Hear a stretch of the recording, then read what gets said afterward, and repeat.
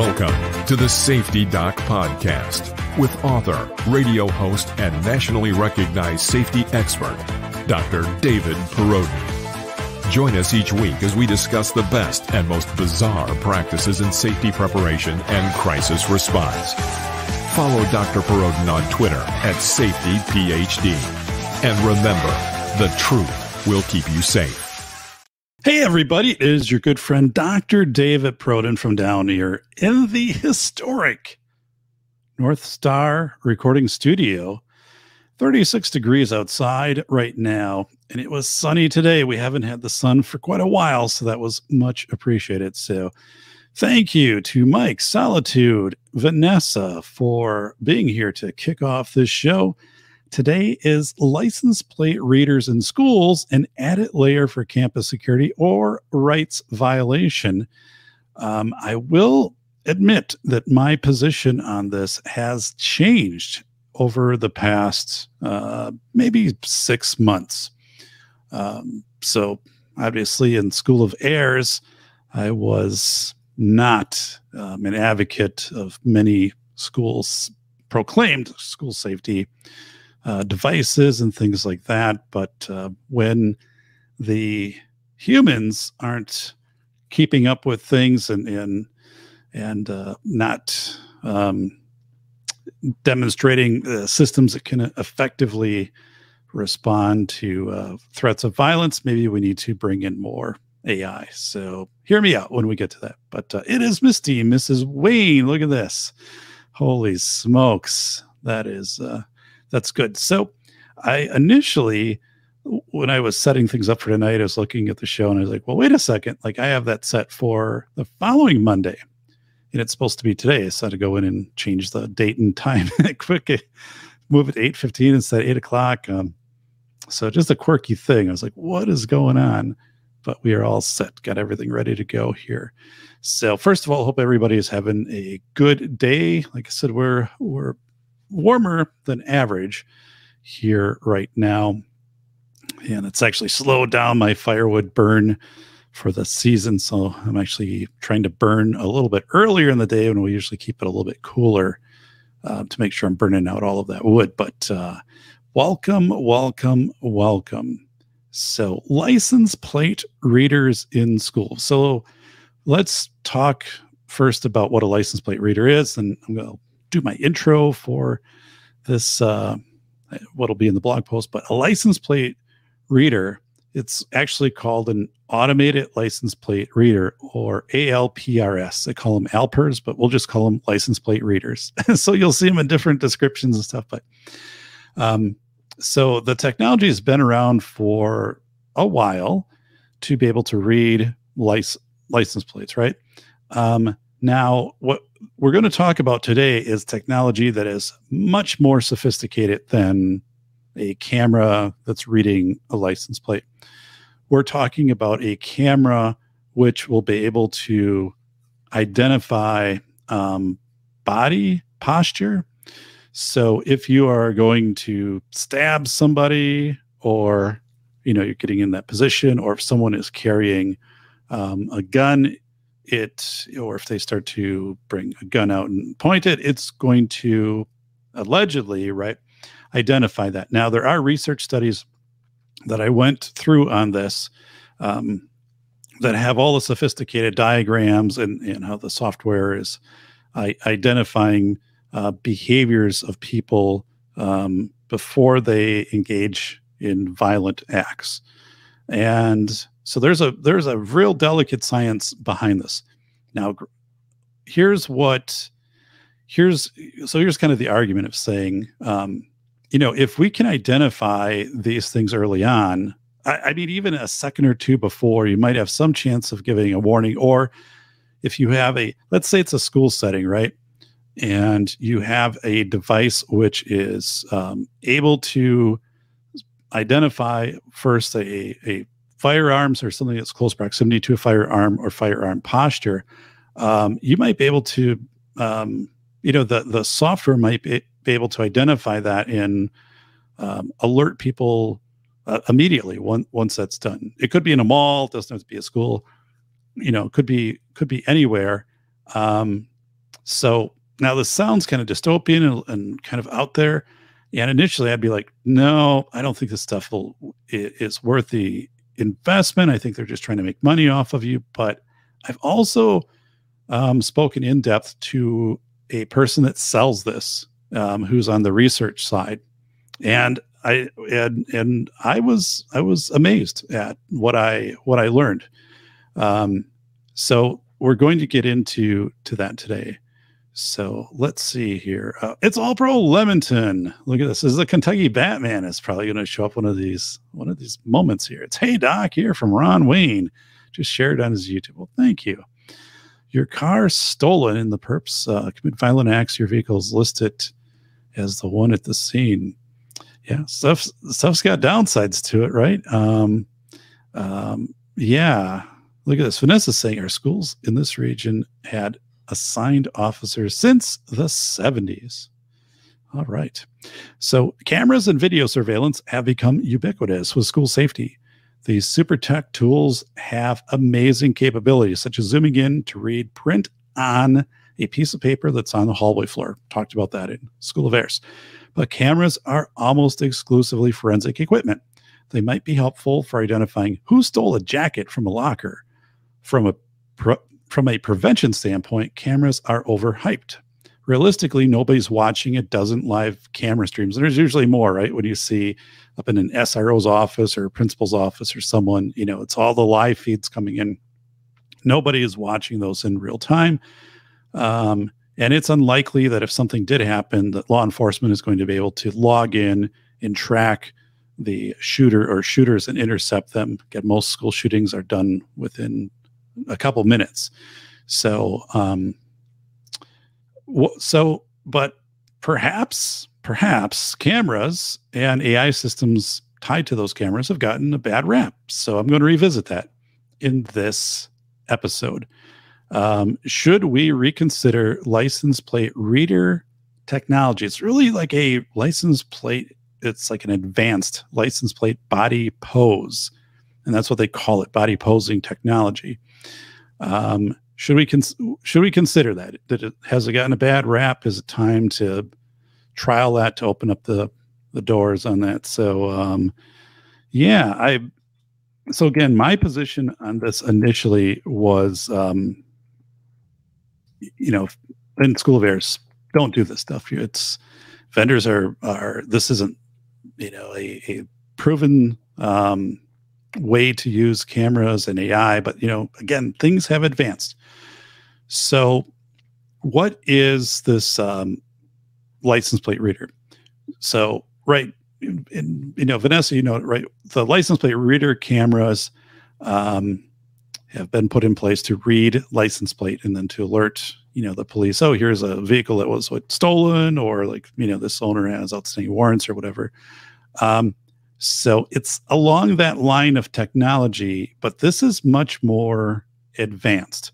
So again, the technology I'm talking about, and it does exist, and it does exist with a high level of significance, meaning, and again, I went through research, where they're going through and all the still images they're taking and how the software was analyzing these things. And but to identify when someone was starting to assume a posture that was going to then be followed by violent behavior. Like if I'm going like this, right, I am probably going to hit somebody, or, and then, or if I'm, taking posture of the firearm, or that they can see the firearm, right? So think of this in a mall, or think of this in a school setting or heavily populated, a densely populated event, maybe, fairgrounds or something like that. Again, this isn't foolproof, but the thought is, if you have these readers around and they can quickly get into this kind of AI database. So the reader's purpose, hey, it's Corey Slater. Look at this here, by the way. It's Corey Slater, everybody. The purpose of these readers is not to identify somebody, right, that has an outstanding warrant, or if it's stuff like that. It's the purpose. What I'm talking about with these readers is that the AI software built into these, very sophisticated, might be able to observe when somebody has, again, a firearm or somebody's assuming a threatening posture. Okay. The rabbit hole begins with license plate readers. Automated license plate readers, those ALPRs, right? Systems combine high-speed cameras and sophisticated software to capture and convert license plate images into data that can be compared to other information in other databases. Cameras used in ALPRs may be mobile or stationary. They are small enough to be mounted on police cars, road signs, or traffic lights, or placed on the sides of roads and bridges. License plate readers can collect a driver's geographic location, along with date, time, vehicle. Okay, that's ALPRs, right? So here it is. One of the things is we're talking about more than that, right? We're talking about much more than that. So we are talking again. So does a license plate reader, does that deter people, right? Would it deter people from speeding or passing a school bus? So in 2014, a survey of more than 97,000 school bus drivers found that 76,966 vehicles illegally passed school buses on a single day. So think about that. Basically 77,000 vehicles illegally pass school buses on a single day.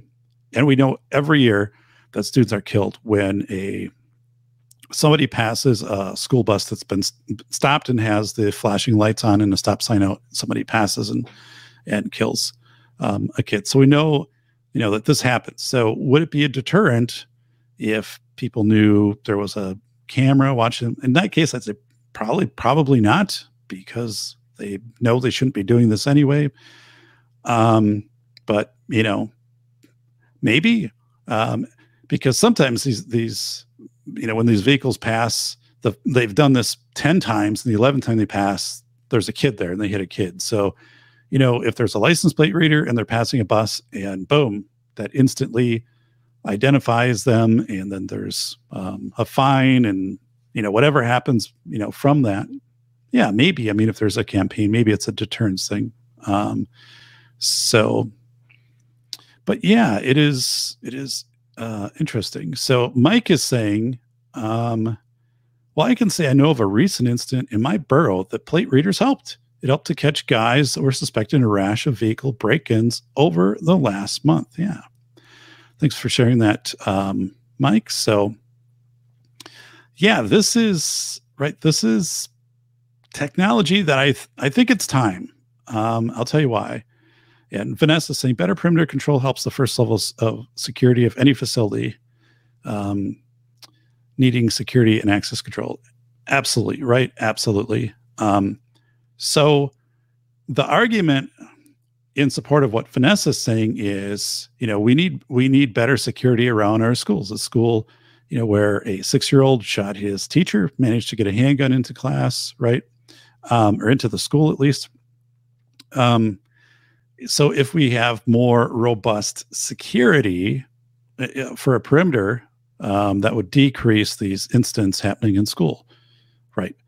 Now, the argument to bring in the automated license plate readers and the sophisticated AI to try to identify if a student even has, if a kindergartner has an outline of a gun with like a LiDAR type radar thing that they use to try to pick up these like pattern outlines, maybe it would have worked. And it's saying what we're deploying now isn't working, and it might be a human element where the security of the facility is robust the first month of school, and then it wanes after that. Or if there's a national event at a school, then it jumps up. Security goes up for a few weeks and then it drops back down. So the argument here is saying, listen, we just can't trust humans to secure these settings anymore. So this is something that works in tandem with them, doesn't replace them. But imagine, we're reading tea leaves right here, right? Topography, I think it's called. If this would have been in place, the school is where the 6-year-old is coming in, and this system identifies that he has this a handgun, likely has a handgun, right? It's using the visual or lidar. It gets a glimpse of it when he has it out and identifies it, and immediately it's sending us alert out of saying there's been a weapon identified on campus. Could that have prevented this? And maybe. So I think it's time. So let's wait a second here.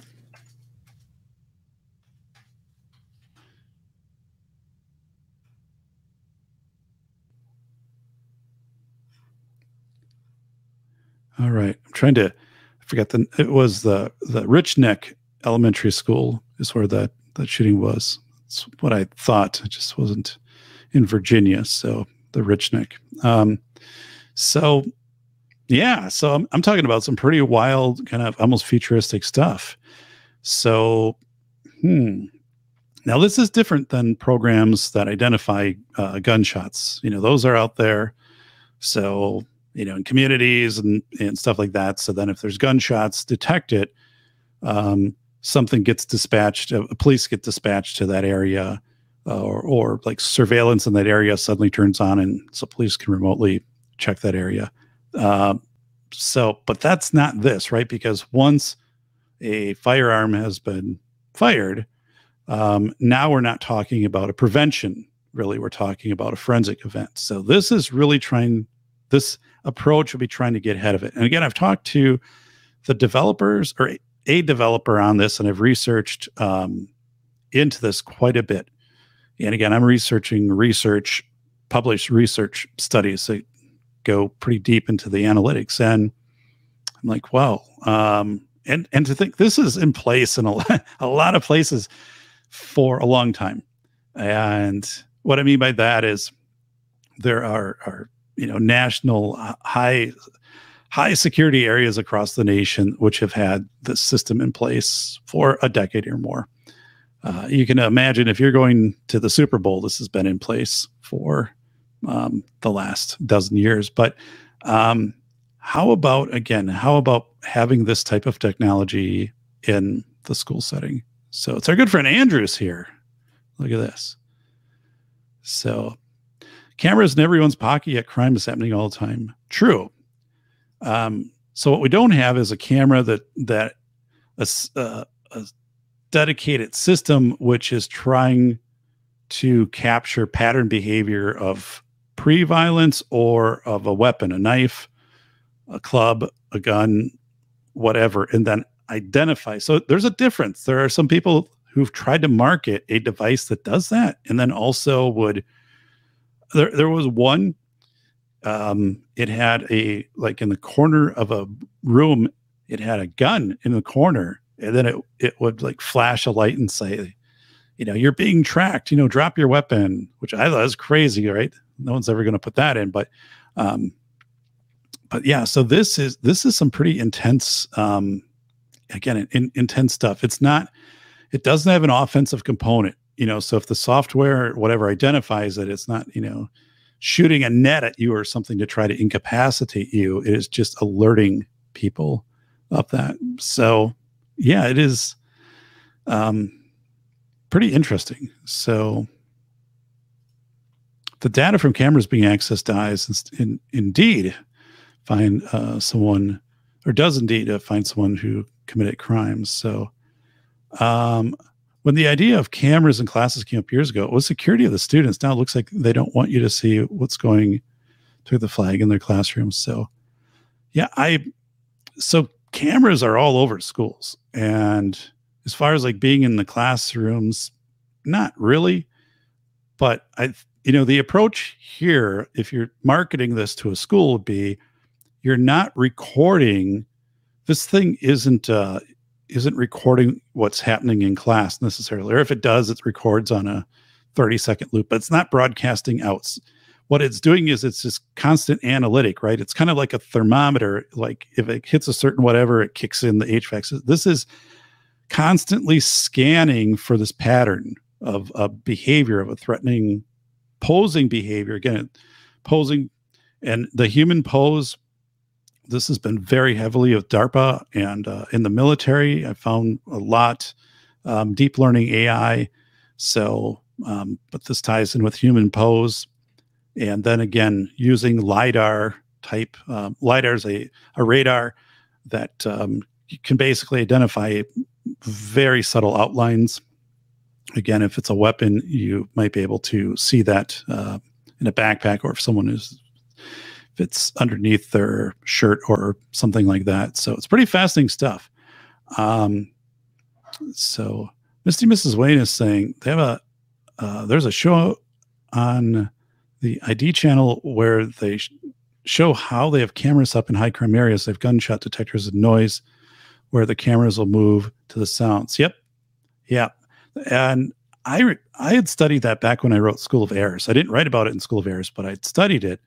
So those are fairly common, especially in what's higher crime areas.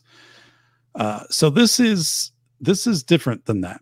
And that's where, when I researched this, right, or talked to someone who is a scientist who specializes in this and said, right, that's what people are going to, we want to make a distinction between a gunshot detector and what this is. And again, this is really heavily based on human pose, and then also patterning and trying to find if something somebody has is closely resembled to a weapon, or what would likely be a shape of a weapon. And they have pretty good confidence on this. I mean, this is not new. And this has actually, again, been in place. Now you'll find when you go through the research, it gets pretty fuzzy because these are all non-disclosure. These are high security areas. So they're not going to say, oh, this has been in place at the White House, for the last 20 years. But it's interesting. So it's our good friend Swamp Dog Armory. There he is. Good old Swampy. So Swamp Dog Armory did the intermission for the show. Thank you very much. Good to see you, buddy. Good to see you. Got some warm weather headed your way. It was warm here today. So, yeah, Corey's saying I saw something like that in CSI shows. Yeah, and the main gunshot software company keeps messing up here in Connecticut. So Vanessa, right, I'm not going to mention any company product name, but that's the problem that surfaces with the detection too, is examples, a dumpster. It's garbage day and the truck comes through and is banging a dumpster down on the ground. That's been triggering, right? There are other sounds, lightning. There are other sounds that are setting off the, are activating the gunshot detectors. So, and I'm sure you'd have those kind of false positives with this whole Alpers high-end AI posing scanning software that would be there for, schools or a mall or whatever it is. But I'm like, whoa, some questions. Is the technology good enough to do this? Probably. I think it is. And it will only get better. And it's probably not that cost prohibitive as I've read. The cameras we have that exist, we don't need better cameras. The computer software is fast. The computers operate fast enough to do this. It's really getting, keep the machine and the deep learning going. So when the software does identify something that someone was going to strike somebody else or whatever, then that gets reinforced of saying, yeah, this was a good, or like something else gets, where they're tossing a baseball to somebody and that got flagged. It's like, no, so they would look at the motions and all of that stuff that software would go through. But so let me go in here. In 2021, a research study titled Handgun Detection Using Combined Human Pose and Weapon Appearance, it was observed that this work proposes the use of the human pose, human posture, as complementary information to improve the performance of current handgun detectors based on deep learning. So again, the whole system is learning from posture that people exhibit before they harm somebody, right? Or threaten somebody. Where they're holding, where their feet are, where their arms are, where their head is. If they're bringing out a weapon that's scanning, it's whether it's a knife, a gun, a club, whatever. If they're using something as a weapon, how they're The human pose, defined as the relative position of the different joints and limbs of the body, is quite characteristic in shootings. In other words, deep learning AI is getting very good at identifying the pattern of not only a gun, but the human movements that happen prior to firing a gun. So thinking beyond ALPers or license plate readers, one can step into even more sophisticated AI that recognizes types of vehicles, shapes, and patterns. How about software paired with ALPers in order to detect someone holding a gun or a knife, which is what we've talked about? It's not far-fetched and already in place at some of the world's most secure settings. We just don't know about it. In the fight to mitigate drug overdoses, mosaic camera systems might be able to identify when someone collapses and immediately flash that information to authorities. So there's much more capability than simply reading a license plate. Is this a good thing? So let's go over here to the chat. So ultimately, coming to the point of, I don't think you have to do this convincing sell on this sophisticated AI pose software, right? Let's just say it's good and it will only get better. But let's say it's hit a threshold where, yeah, it's going to be reliable, or as reliable as these other things, and probably just becoming more reliable. So the question then comes up is, should we do this? Is this something, at Rich Neck Elementary School, they would be interested in implementing?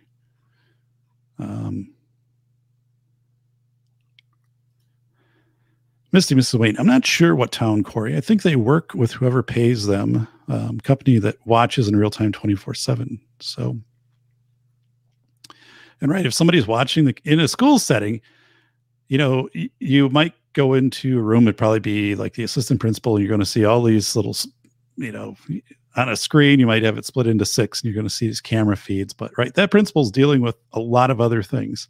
Or the police liaison officer, they get called out to do something and suddenly they're out of the room where all the video is. So the video instantly becomes forensic and not preventive. So, hey, shoot me an email for some updates when you get a chance, Brother Doc. Sure. Sounds good. I'd like to be a guest on your show sometime there, Swamp. Let's see here. I'm certain that they have those in Washington. Yeah, I would be certain of it too, right? That does exist in DC. And again, this isn't new technology. It just hasn't come into the realm of kind of commercial or like in the school setting, and probably because it's been very costly. And but again, I think the time is there. So let's see. Yes, eventually, this is Vanessa. The monitoring systems will pretty much know where, what, and how you go about your day. So, yeah, so Vanessa kind of got us down the road to the big question here of, is this, once we go ahead as a board of education and say, yeah, we'll spend the money on this system. Now, right, the system is knowing the components of it, who comes in and out of the parking lot, at what times, at what speed. It probably knows stuff like, hey, you get your car washed like once a week because it has a different reflection coming off. And who knows what data comes into this? And is it just held in that database, or does it show a pattern of, after you leave here, you usually stop down at the gas station and then you're getting a donut, and all this stuff. And so what happens to the data? And in a school setting, right, we're monitoring kids and adults behavior. When I say behavior, I'm talking actually like physical posing. Like, you don't forget identifying who they are by face or anything like that. This is all software that is patterning this posing. And there's so many other things that could come into this, and not necessarily bad.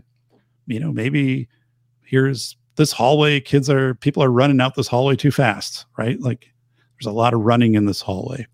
And there's falls, like we've noticed like that in falls, or, even out on the playground, right? If you had this, like, I almost wiped it out on the ice a couple days ago, and you're in a cold weather, icy environment, and it sees a couple bodies, right, that slip, it could alert the playground manager or the custodians to salt or sand out there. I mean, there are ways that this could really be a good thing, right? But there's also ways that this could be really scary, because it could identify, as Vanessa's saying, it could identify you strictly by your gait, right?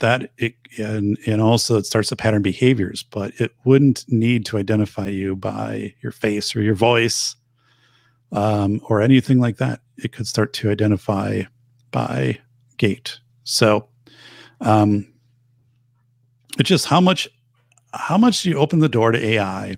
And then in addition to that, what if it gets in the wrong hands, right? And, somebody hacks it, or the database where it's kept gets hacked, or, I don't know the answers.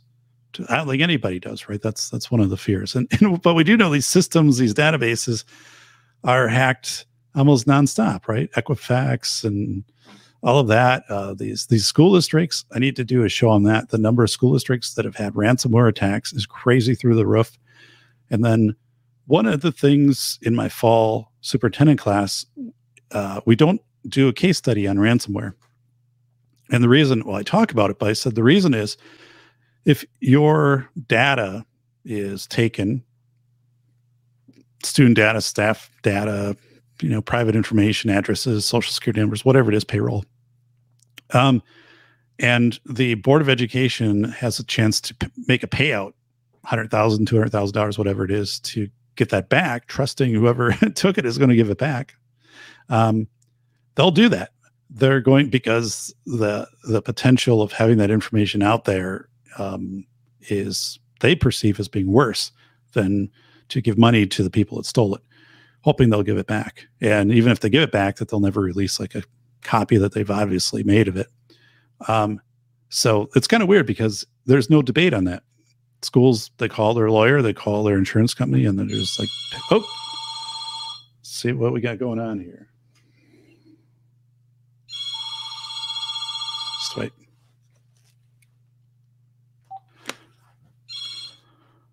This is Tonto James from the Survey Center. Will you answer some questions, please? The first, machine learning. Are you for it or against it?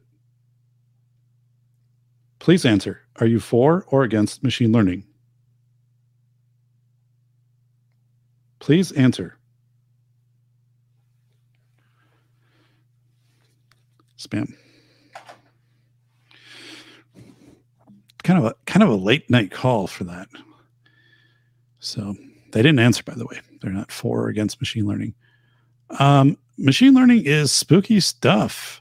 It can get way more intelligent than you'd expect. Right. So this is the question. You're right on with it, Swamp, of, you bring this into a school, and again, it hasn't been shown that schools can fight entropy of systems. They can cover all of the doors and all of the scenarios of people outside and people coming in for basketball games, or, these other things. And it's just, do you need the assist of this type of pose technology and patterning technology software that then would notify people and say, boom, like right here at this location, somebody has what's patterning, as a knife, right? I was against that, and now I'd say I'm for it. And I'm for that technology in those settings. Machine learning is spooky stuff. So yeah.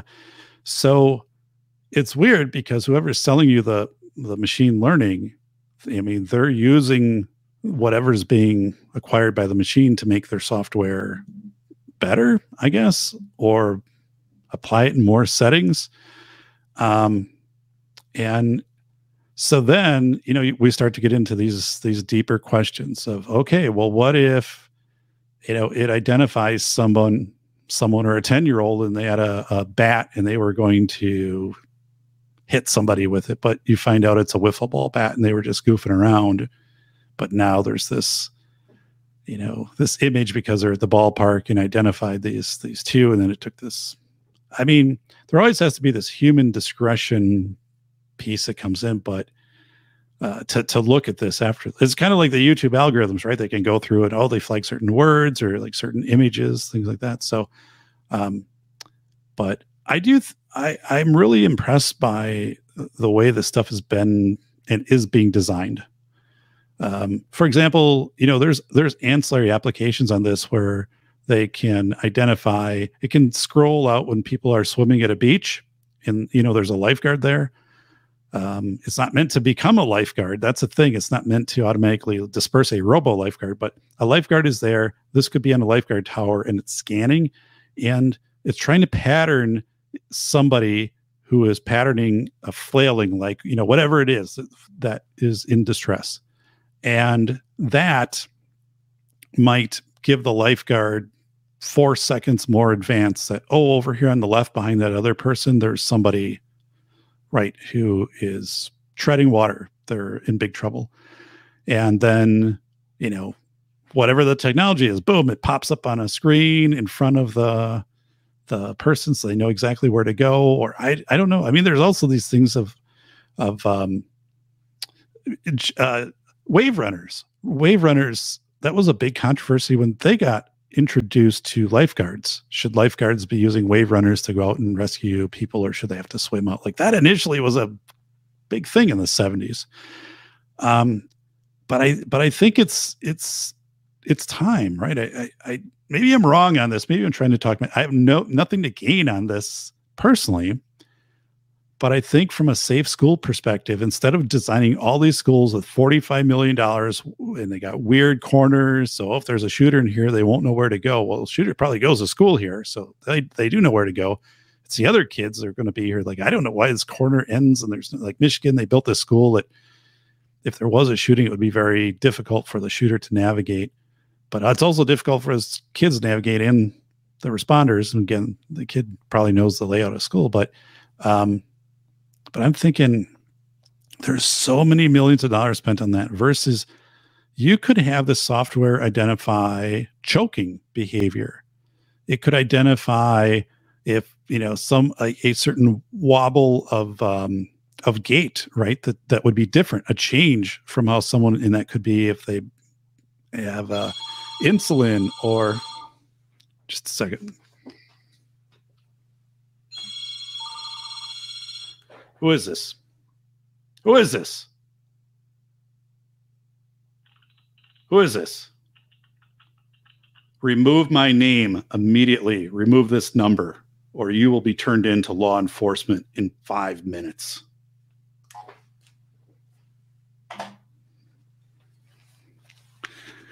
It's not a great quality phone. I got to replace it. Static. All right. Anyway. But machine learning has some pluses, right? We can take other instances and we can go back and talk about, drones. When drones first came out, man, a lot of people were pretty freaked out about drones. People are going to be flying around, flying up above your house, watching everything you're doing. And that for the most part didn't happen, right? Like, the whole drone fear was really overblown, but drones are terrific for rescues. Out in the wilderness, fire departments, carry drones. They get out to a fire scene. They're immediately thrown, boom, the drone up to, okay, here's what's happening here. It is, and right, it's easier to use. If a drone goes bad, what is it? Higher end, even it's $1,000. It's not as big of a thing in a department expense. So, river rescues, that's another thing that drones, especially in my area, just recently, have been a part of. So, military has been using such analysis for a long time. So yeah, that's the part. It just hasn't worked its way here. Thank God we had license plate reader to stop the madman. So, yeah, I think the thing is, though, if you the license plate reader. So let's say that you have a student has a weapon, right, and they're brandishing that weapon, and the camera is catching it. It's that the camera can pattern that, or if they have already used the weapon one time and it's caught on camera, it immediately, not immediately, but right, hypothetically, it would immediately pattern that, and then it would notify, and maybe the school would go into a lockdown, authorities, whether it's a school or a mall or a baseball game or whatever it is. So I think there's a lot to this that can be proactive. Now, when we say proactive, I think it's seconds in some cases. With this 6-year-old kid, man, like I've had people tell me that work in this area, oh, if we would have had the system up, like, it obviously the kid carrying stuff around, or he probably was showing it to others like this, there would have been a chance to see this, and it would have patterned, right? So but that's, no one really knows, but I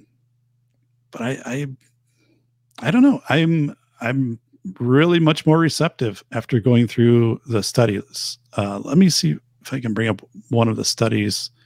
Kind of my favorite. It's our good friend CNT. Look at this here. Hello, Coop. Dun,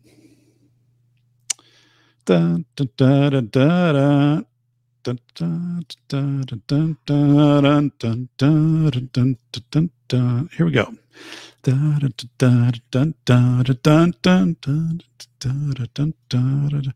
Got to resize it. What in the world? All right. No, I don't need to see the. All right, here we go. Share screen. Share screen.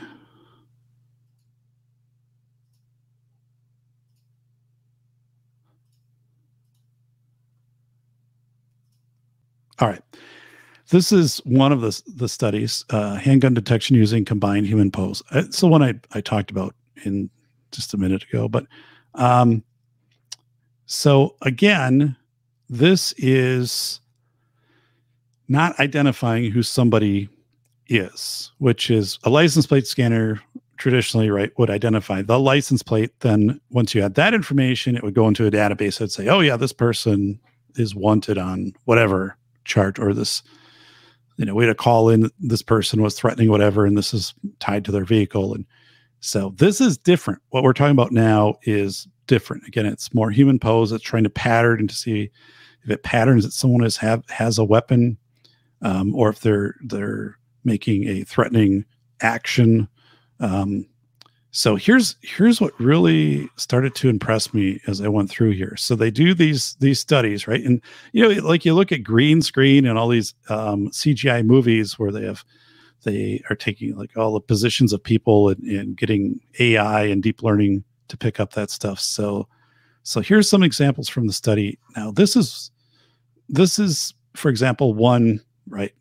Now this is again a firearm, but it could be patterned on the student. So if the student is holding it and LiDAR identifies that it's right here, on the student. But let's go into this. So this is the stuff right here. It kind of looks like it's from Ghost Adventures, right? This is the stuff, normalized pose image, this whole pose image. So again, schools spend crazy amounts of money on crazy things. I think this is different than that. Again, I'm not trying to create a surveillance state or anything like that. This is not identifying, like that person isn't being signature identified by their biometrics. This behavior is being identified. It's kind of like gunshot detector, right? It's not identifying who shot the gun. It's identifying that a gun had been shot. That's a after event forensic thing. This is a previous thing, but this pose can come into so many things. Like if you're about to raise your hand to hit someone, or if you repeatedly hit somebody, right? That gets detected, and it's like, oh, this person is now like hitting this other person. So the software is identifying that. And again, the software is not intervening with a RoboCop, but it is then notifying the, security. So this is Poe's norm. I didn't know much of this stuff, going through it, but these studies, this is amazing stuff. And again, I had more studies that I went through on this. So right here, this one right here. This is the one where Swamp's like, okay, right here. But anyway, it's all, you can kind of check what it does. So I think so it's the Darknet 51 or 53 CNN backbone is used as a feature extractor. I mean, all stuff I don't know, right? But going in this and going into others and these open pose frameworks, this stuff has been out there a while, and it typically is pretty good, but it's not going to most of the time give you a lot of advance notice, but it might give you a few seconds notice that you didn't have prior to this, especially if you're doing lockdowns or things, or if you have, let's say, kids or adults or whoever is showing weapons or exhibiting what would be identified as a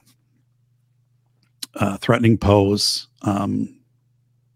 So people have been caught using magnetic leafs to cover their license plate for toll roads. I have to laugh at that one. A magnetic leaf. Oh my God.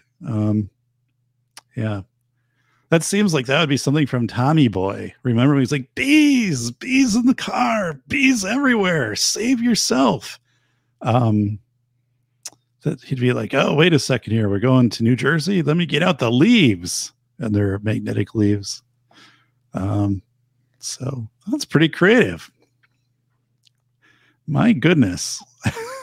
I have to laugh at that one. That is magnetic leaves. So you don't have to pay a toll. So, all right. I kind of made my day. All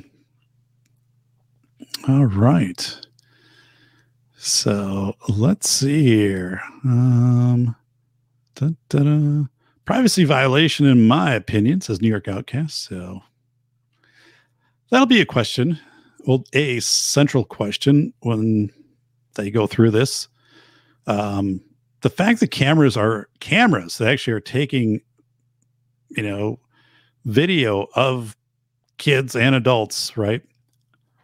I would say that's more of a privacy violation than Pose AI deep learning video, which is trying to identify if someone, again, is in a threatening or if someone is having a medical event, all of those types of things. And right, you could have a layer built into that where if you clicked a button, it could try to identify through the gate or whatever pattern. I mean, then it gets tricky. Then you're crossing the line, right, to try to identify who that person is. And I'm sure that's not a big distance to cross. That's all probably happening parallel, and someone just has to write the code or whatever to say, okay, this happened. Who was it? So, but let's say for now, yeah, it's kind of like a airbag's being activated in a car, right? The car doesn't know who hit it or what hit it or whatever. It just knows the sensors have been triggered. Airbags are activated. So, yeah.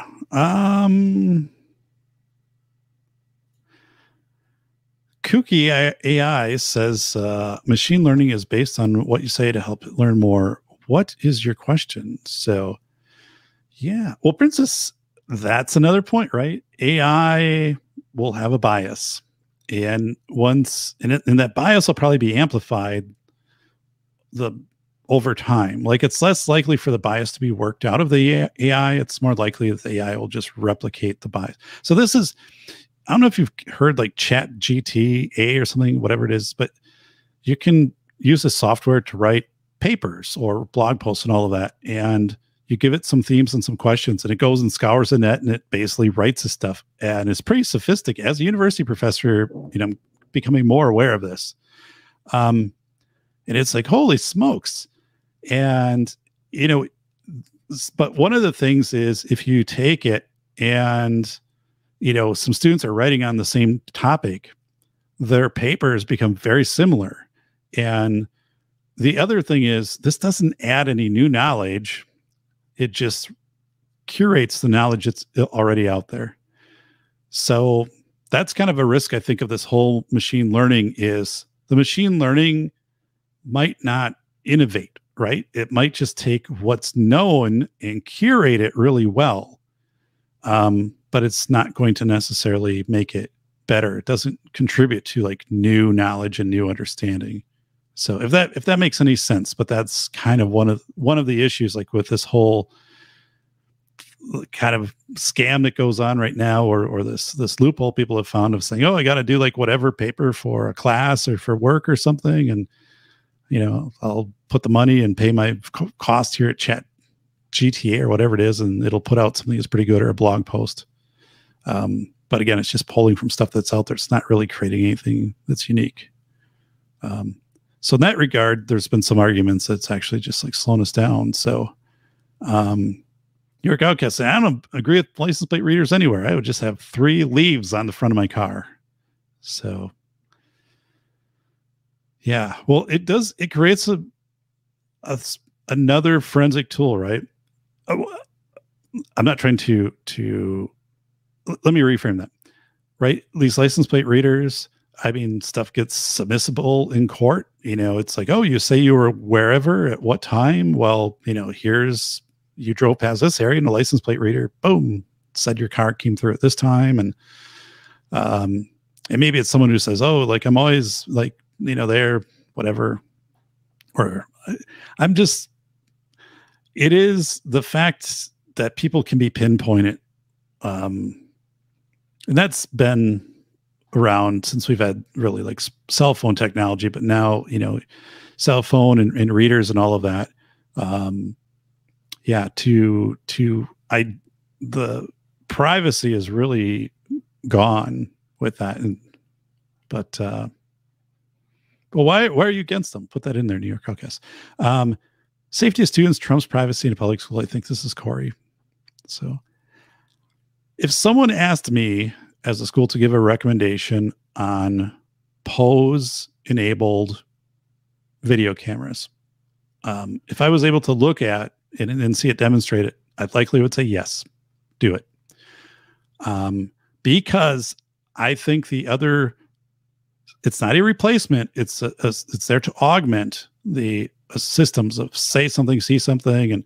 But I just don't think what is in existence, right, of current school security suffers from entropy. I mean, this stuff too, right, in low light. I mean, all these capabilities are kind of beyond the human senses. And I mean, it's a weird barrier. It's a weird threshold to cross. It's like when we crossed putting AEDs in standing orders in school, not AEDs, Narcan, naloxone. People argue and say, we shouldn't be doing that, right? We should check and make sure that heroin and opioids and stuff don't come into our schools. Well, we can, but I mean, there's still, that's never going to be 100%. So yeah, let's see. Privacy has risk I'm willing to live with, New York Outcasts. So more security forces in schools will go a long way stopping criminal acts, but how many schools gave enough or have enough presently? So, right. So that's a very right in your face point there, because if a school district says, well, or a lawyer says you have to beef up your security and stuff like that, like, it's just, it's just not enough. And this, security turns over and schools, like after Sandy Hook, Flagler Beach, Florida, a mom paid out of pocket to have a security guard there for the rest of the school year. So it was December 2012 with Sandy Hook, and this mom paid the spring semester of 2013. And after that, she didn't pay. And the school accepted it, the security guard. But I think this works in tandem. I think this becomes an extension. And again, there's more to this. I think there's a medical side to this, that this posing software can have. I think that can be in there. So I don't know. I'd have to learn. I'd have to really become more familiar with it. And it's strange, though, we never hear this come up when people talk about school safety. We hear things like, schools spending $40 million to redesign a building so it's harder for an active shooter to get through. But we don't hear much about this stuff. So, and I also, the way this is, I think it goes beyond, again, it goes so repetitive. If someone is attacking somebody and hitting them, this software will likely pattern that pose and get that information out. And that could have nothing to do with a weapon other than a fist. So this is Mike. We'll look to schools in Ohio that permit armed teachers that pass certification training courses. Has anyone seen an incident happen there? So I don't know. What would happen? You have the 6-year-old who shoots his teacher. So he pulls out a gun. What would be the response if the teacher was armed? Does the teacher bring out the gun and shoot the 6-year-old? Like, what is the scenario there? How does that play out? So I don't know. That's, but Mike, I think the Pose reader software works in concert with this, right? In all the ways to support a school. So maybe this is identifying someone who is patterning the dangerous posing behavior, or likely a weapon has been identified through the software, and it notifies the school to lock down or notifies the staff immediately. At that point versus a minute later when that student or perpetrator, whatever, is firing off a round or confront someone or identified by someone, it lets the school know ahead of time, right? It can activate the system ahead of time. And then you're saying with the armed teachers, then they're ready, right? Because they've been alerted. This threat has been patterned. It's attempting to breach into the campus, or it's breached into the campus. So I think these things couple. It's weird that, we talk about this stuff, but I think these things complement that system complements. It doesn't take away any of the capability of the, again, if you have a teacher in Ohio there would be able to carry in the school. So that's where the system would have, and it would be, I've read these things to you, and it is pretty straightforward in that case that person's identified, and it might be something that they have on them, but then they are not, the system identifies, right, that they have light, or they have a weapon, right? But it's not activating any type of system of saying that, because they're cleared out in the system. You guys know what I'm talking about on that. So, and again, it doesn't kick in this counter offensive. And I've seen software vendors try to do this, though. So, honest to goodness, I have pictures. I don't know where it is now, but I showed it a couple conferences stuff I was at, and it was a corner of a room. Remember, like those mirrors they used to have at the end of a hallway, and so you could see if someone was coming around the other side and collide with them. It looked like kind of like that, and it had a gun inside of it, and it would rotate. and it was remotely controlled. So someone would say, "Hey, like you, like drop the firearm because this thing's gonna shoot you here in the corner." It's just crazy. So, like this posing AI deep learning software, I think that's completely different than RoboCop in the corner of the room. Because again, this isn't doing, it doesn't have some counteroffensive built into it. Fix the homes and schools won't be such a problem. Correct. Right? Absolutely. That's a tough part, maybe a disheartening part, because forensically, or not forensically, but this do that. I mean, cross that into homelessness, into drug abuse, into other areas. So, just saying the home situations, the societal situations are continuing to deteriorate. So this is where we're at. This is one of the tools we can use. Yeah, we shouldn't have to use this at all, right? But the fact is, we have to.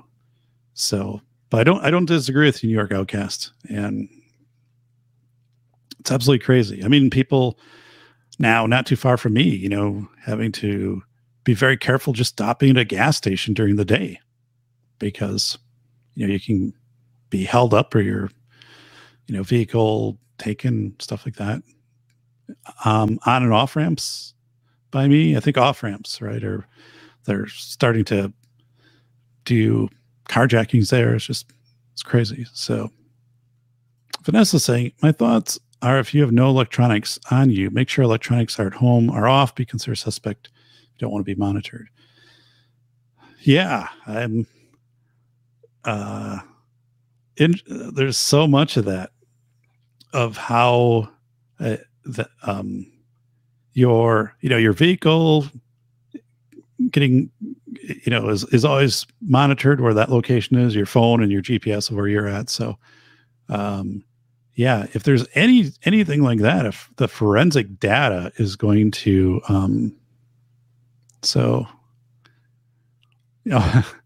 the forensic data is going to be discovery in court.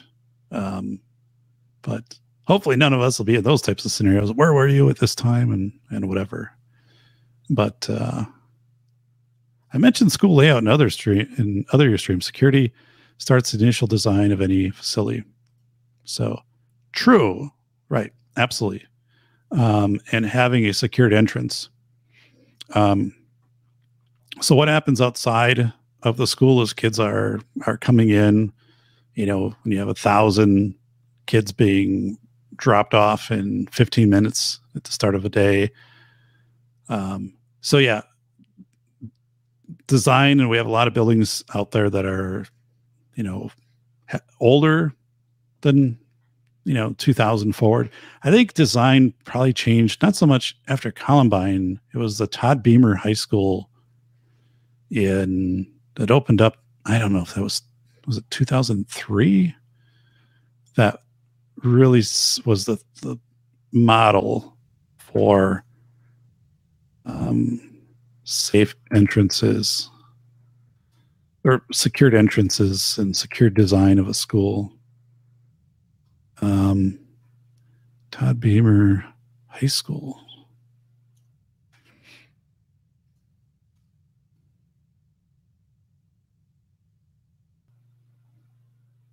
All right. Just navigating right here. There it is. Opened 2003. All right. So in Federal Way, Washington. But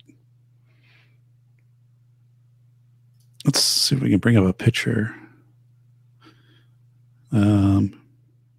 Let me show you what that looks like. So Todd Beamer was on, I think it was the flight that on 9/11 that crashed outside of or in Pennsylvania. So he was on that Let's Roll. So there's Todd Beamer High School, Federal Way, opened in 2003. This was the blueprints significantly studied on this and site design before this was built. This was made at the time to be the most secure setting for a school.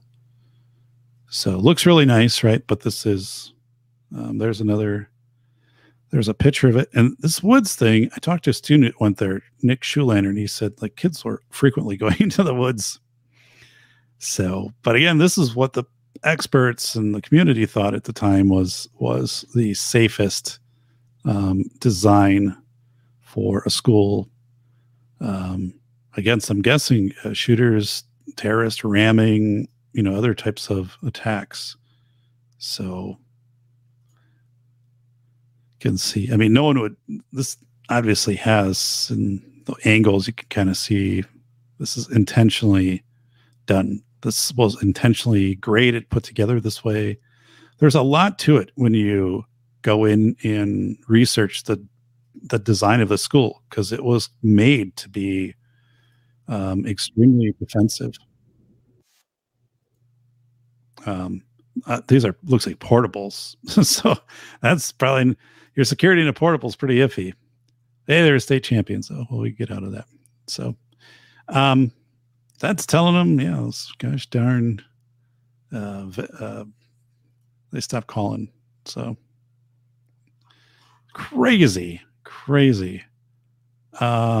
Here in New York State, they use LP cameras to check license plate for various reasons, one being lapse of insurance, which has been reported by insurance companies. So, and I don't think that's a bad thing. I mean, I was 4 years ago, I was hit by an uninsured driver who, after the accident, then bought insurance. It doesn't work that way, but I don't think that's bad. I would say I think that's good. Handgun detection on me, you do not ever see it unless you have severely messed up. This is Vanessa. So, yep. So Vanessa, in thinking in a school setting, one of the that argument of setting, or in a mall, or if it's, juveniles, is the research of saying they're likely to brandish to their friends or to show it or to get this thing out, right? So where you're a professional and professionally trained, with firearms and security, they're not. So the thought is they're going to slip up, and that's going to give the AI a chance to, boom, okay, here it is. So it is based on, that kid making, not concealing, that. So, which is probably pretty accurate. So Mike's saying, I would say the legal system at New York Outcast, our justice system is broken. It's a good, right? I agree with you, Mike. And so what do we do? Again, let's say this works 95% of the time. It's really an outstanding asset for public safety, but justice system, right? What if you have defenders, somebody gets brought in, they don't get charged, or they don't have services, or services are minimal, right? And they go back out. So yeah, somebody is, they're picked up hitting somebody else, and the software immediately, indicates that is a striking behavior and stuff like that. But yeah, if the justice system isn't doing what it needs to do, that's one of the reasons, right? Near me, we have a lot of vehicles stolen, very minimal consequences in those cases, right? So, it's where you're seeing the news, and this person, was brought in for the 32nd time they stole a vehicle. There's one guy not too far that I think it was crazy. He has like offenses going back to the 70s, and it's like this professional. I don't necessarily know if he's a thief or a vandal, what his profile is, but like in the 70s, he was cutting people's phone lines and then robbing their house afterwards. But like to this day, like just got arrested a week ago for something else. And it's like, holy smokes. So let's see here. Software detecting someone holding a gun is a bit late in the scenario. You need detection before the person enters a building. So true. So this is saying this might detect before a shot is fired. So if it does, so if you are initiating a lockdown in a school or someplace, right? But school trains lockdown, so they know if you say lockdown at a mall, what are people going to do? I don't know where to go here.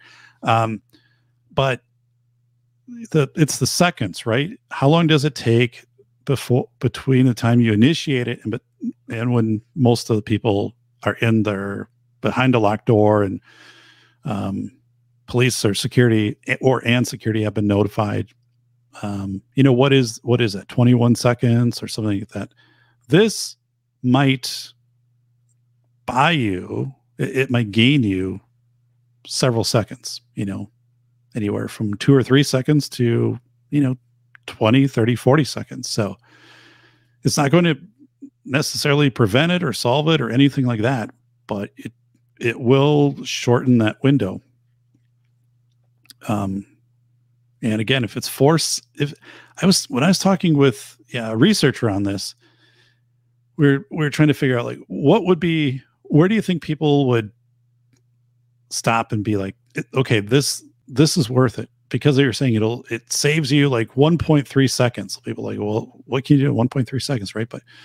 And we're kind of going back and forth, and I said, I think 4 seconds, because if you were to go from any part of a classroom and you heard notification to the door and close it and lock it, if the door was open, for example, or like probably about 4 seconds.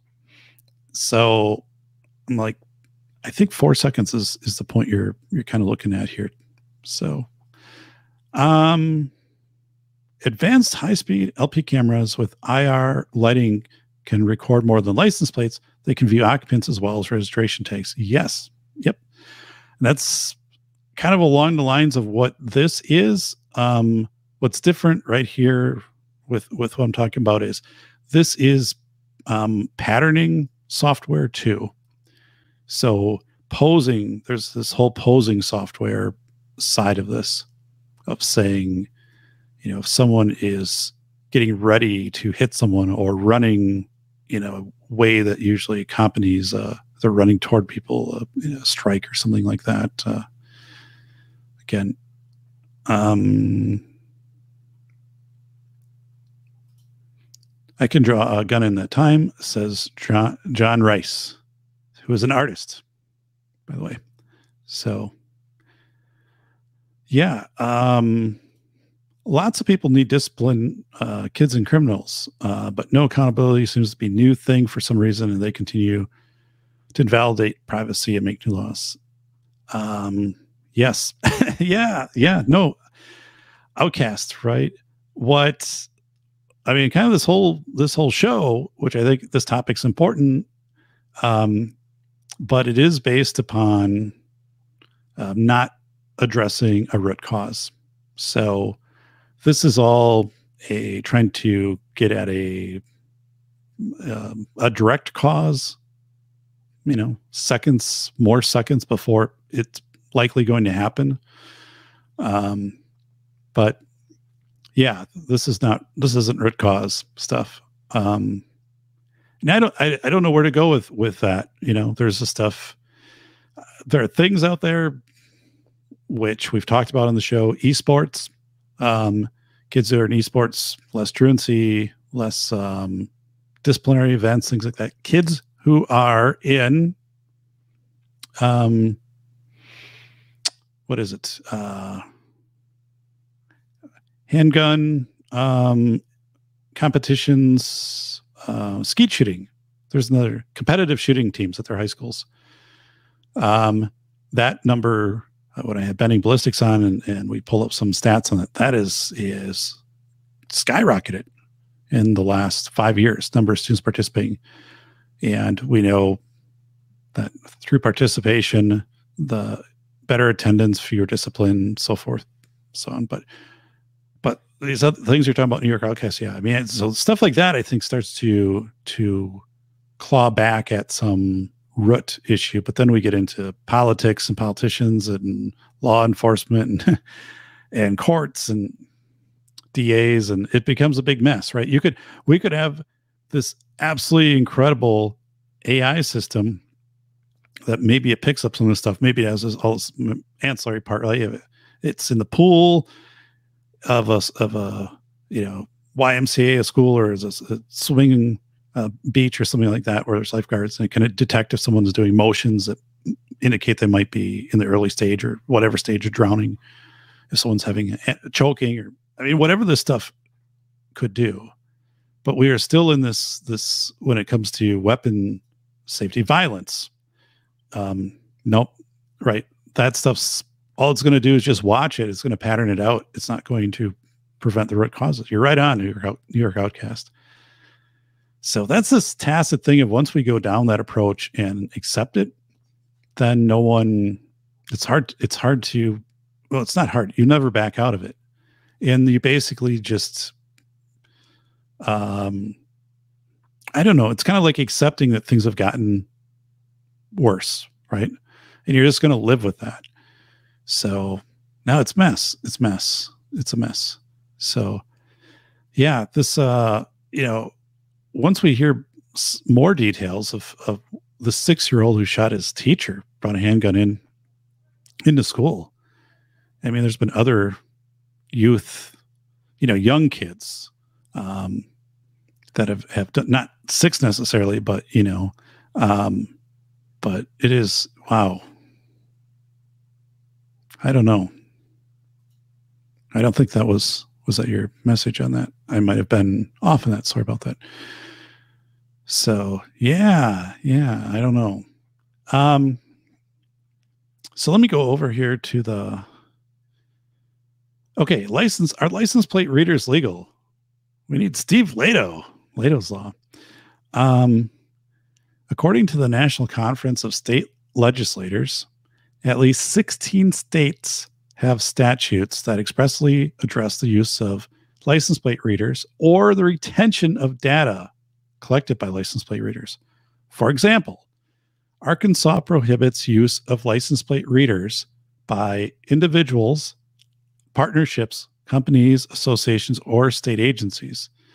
There are exceptions for limited use by law enforcement, or controlling access to secure areas, nuclear power plant, right? Stuff like that, courthouse. And data cannot be preserved for more than 150 days per law in Arkansas. Okay, well, we'll stop right there. Data can't be preserved for more than 150 days. So who's checking on that? Who's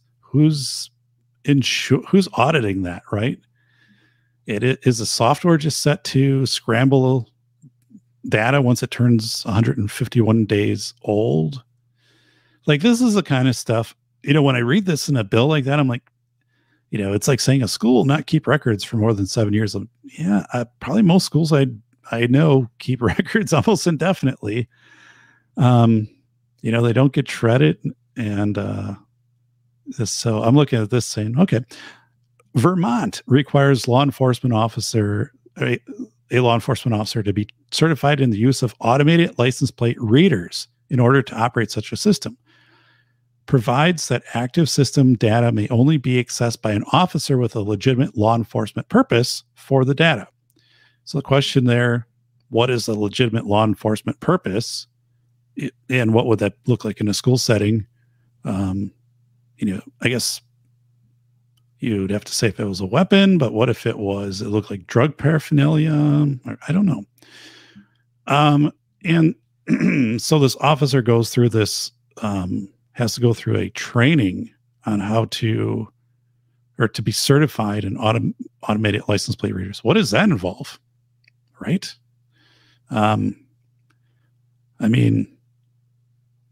watching a 30-minute video and taking a 10 question that you got to get 80% on. And if you don't, you just press redo and you take it over again. I mean, this all sounds good, but we all know the human side of this is, someone's just not going to attend. There's going to be entropy. They're not going to attend to these systems, or someone's going to want to use this data for a reason that it shouldn't be used for.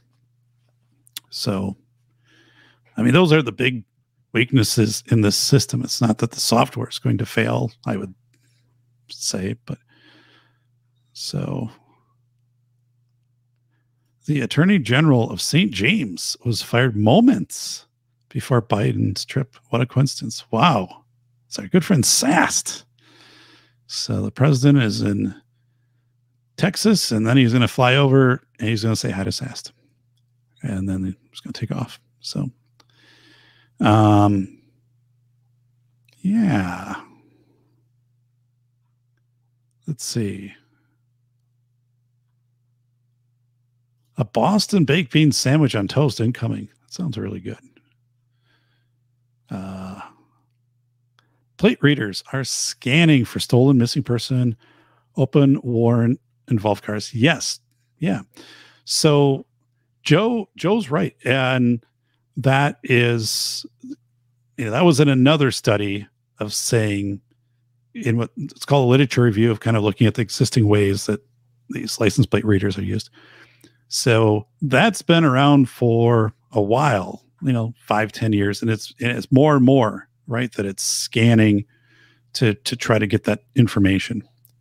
So, and now what the people who are coming forward with this body pose system that's tied to this type of framework, they're saying we can take this a step further.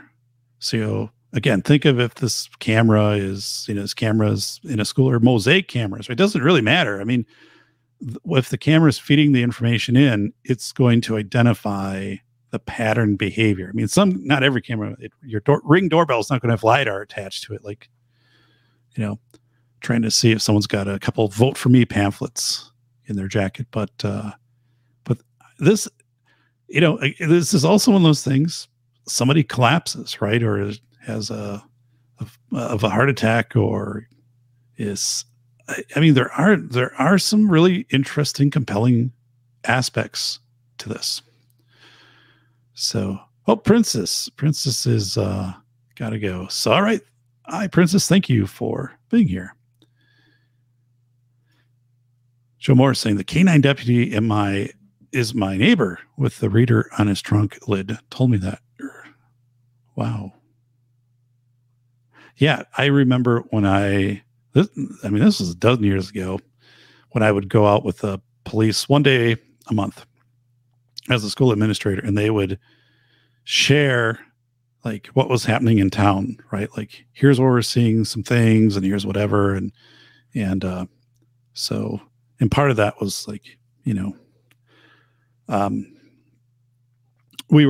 I would get that information and debrief that back out to the counselors. And so how is that useful? Well, if there's increase in drug arrest, that they're increasing that, awareness when they're doing their counseling sessions.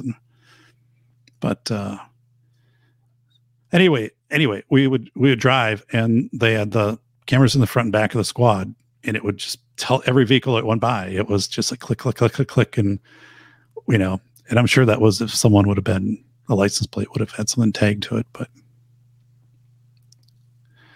I'm not advocating, but I understand. Yeah. And that's kind of where I was with Narcan and naloxone. I mean, I've instructed at the university level for 19 years. And, I'm like, holy smokes. When I started, like, naloxone and thinking Narcan, and schools will do a standing order and have these things, be like, whoa, like that was, I'd have a hard time thinking that was going to happen anywhere. And now it's everywhere. So But I mean, after I see the human systems, I'm not saying the human systems are failing, because these are very complex environments to secure, right? But if you have the potential for this posing software to couple into that, and people might say, oh, then it's going to make people not do their job as full because they'll rely on AI. I don't believe that. But yeah, I mean, I live in Wisconsin, 421 school districts, many rural and many where it's like, here's a high school, 4 miles away is an elementary school, 7 miles away is another elementary school. I mean, yeah, I mean, there is a point of, if we do have more security and just different capacities and security trained and CPR and first aid stuff, that can be a great thing. I just don't think we're going there. I think we'd be there by now after San Diego, Parkland, and with a Democratic government, the Democrats, if that's where things are going to be, so I'm looking at this saying, studying safety for years and writing about it, I just don't think that's happening. And so where else can we go? What else can we bring into the mix? And that's this posing AI and this patterning AI. So again, I think it's good. But as some of you have noted, and it is true, like, it's what if it identifies, somebody who has a knife, right? And then there's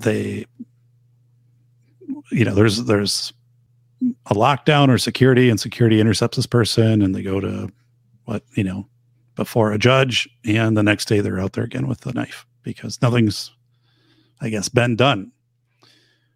So these systems have a lot of fail points. But in this case, I don't believe it would be this poser AI system. But to be realistic on that, though, it's going to buy you seconds. And, that's where you got to make the call.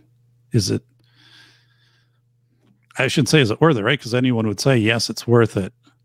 Because when it comes to customer perceived value, anything for a life is considered worth it.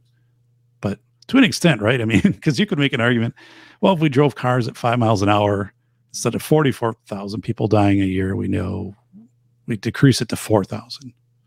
40,000 people would be alive if we drove at 5 miles an hour. Well, right. So AI, you have 10 seconds to comply. Yes. RoboCop. And so that's what's not coupled with this. And that's where, it has to be clearly laid out, is there isn't some part of this that activates a drone or a robot or RoboCop or BoloCop. This is notifying a system to hopefully, including security and lockdown and whatever, to hopefully jump in. So holding sensitive data indefinitely is a problem, particularly stuff that could be used to create a fraudulent person, like social security number, licensing. Yeah, absolutely. And the thing is, for schools, and I'm not saying every school does this, but there's turnover in schools and IT and stuff like that. If you're storing data, that's a folder on a drive or on an external hard drive or a backup somewhere. What is it? It's nothing, right? It's costing, I've got an external drive that's 5 gigabyte right here, and this was like $100 maybe. So, I mean, years ago, you had the records room in a school, and, you'd pull out these banker's boxes and you'd have the files of students, right? And you'd keep them for 7 years if there was a challenge on their educational record, right? Which could have been like a student with a disability and they're receiving Medicaid. They can go like up to 7 years if there's a challenge on some of that. But anyway, it's very rare, very rare. But that was actually something you'd bring up a truck, and then this would have grinding stuff and it would, eat all of it up. Big shredder. And now, it's just, oh yeah, it's, well, in case we ever need it, I got it saved like in over here on this, F drive, and it's in a subfolder. It's just so easy, right? Or if somebody leaves and they don't know, the next tech person comes in, they don't know that this file exists out there or this folder exists with this information. And really, it's not a problem until it's a problem. Will LP camera data be open to freedom of information? I don't know. I mean, who knows? There is something with your camera data, like if it is, so license plate. So in this case, I don't think it would, what I've talked about, because it's not recording that data, or if you record on a loop for a short amount of time, it wouldn't be subject to freedom of information necessarily. And this doesn't have to have audio with it. Again, this is just identifying these sets of pattern behaviors, these poses. So I don't know. It's a good question. I would tend to think it wouldn't be. I would say the lawyers will come out on that and say it's not. If there's a video part of that of showing what's happening, just like cameras today, like you can get that through. Well, you'd have to have a reason to be. You just can't ask the school for an hour of their hallway camera for freedom of information request. So I think the only way that the school would be compelled to do that, the camera stuff, would be if it was a court or a judge that did that. That would have to be through some lawsuit, some discovery type thing. Because otherwise, yeah, you can't just you can't compel a school to turn over video of a fight, or well, that'd be part of an investigation. But just say, oh, like I want all first floor hallway video from this hour on this date. So, good question. This is freedom of information. A lot, I shouldn't say a lot. More and more schools and government entities don't comply with that. So, they legally they need to, right?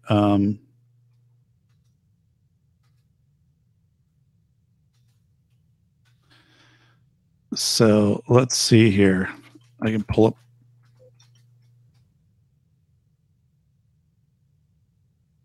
Yeah, this one's out there. No, it's behind a paywall. Well, that's not good. That's not good. It was a good article too. It was about a school that had 26 record requests and either denied all of them or didn't respond to any of them. So, but again, it's the justice system in this case. It's the accountability system. How does that school get in trouble, right? If they go to a judge and the judge says, well, I'm not going to issue anything on it. I'm not going to compel the school to, fulfill this. So, plate readers are barely AI. They're more like advanced surveillance, a database overlay. It will aid efficiency in finding. Yeah. So right on, Joe. So it's two different things. And that's actually when I read these research studies, I'm not a big fan here that the language is very close. What I mean is they're calling this the posing software of violent act, whether it be gun, knife, and hitting, whatever. This is all part of an automated license plate reader, ALPR, combined with high-speed camera and sophisticated AI software to capture the posing behavior. So there should be another name for that,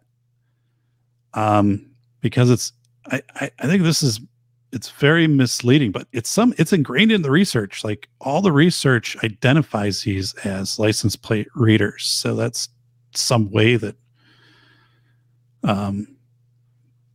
yeah, that's a good point.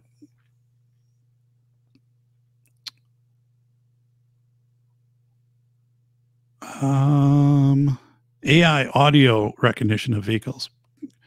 Could be, right? I think the thing right here, Jim, this is identifying the posing pattern. Like if someone is pulling a gun out or a knife or they're stabbing someone or whatever it is, it's identifying this posing.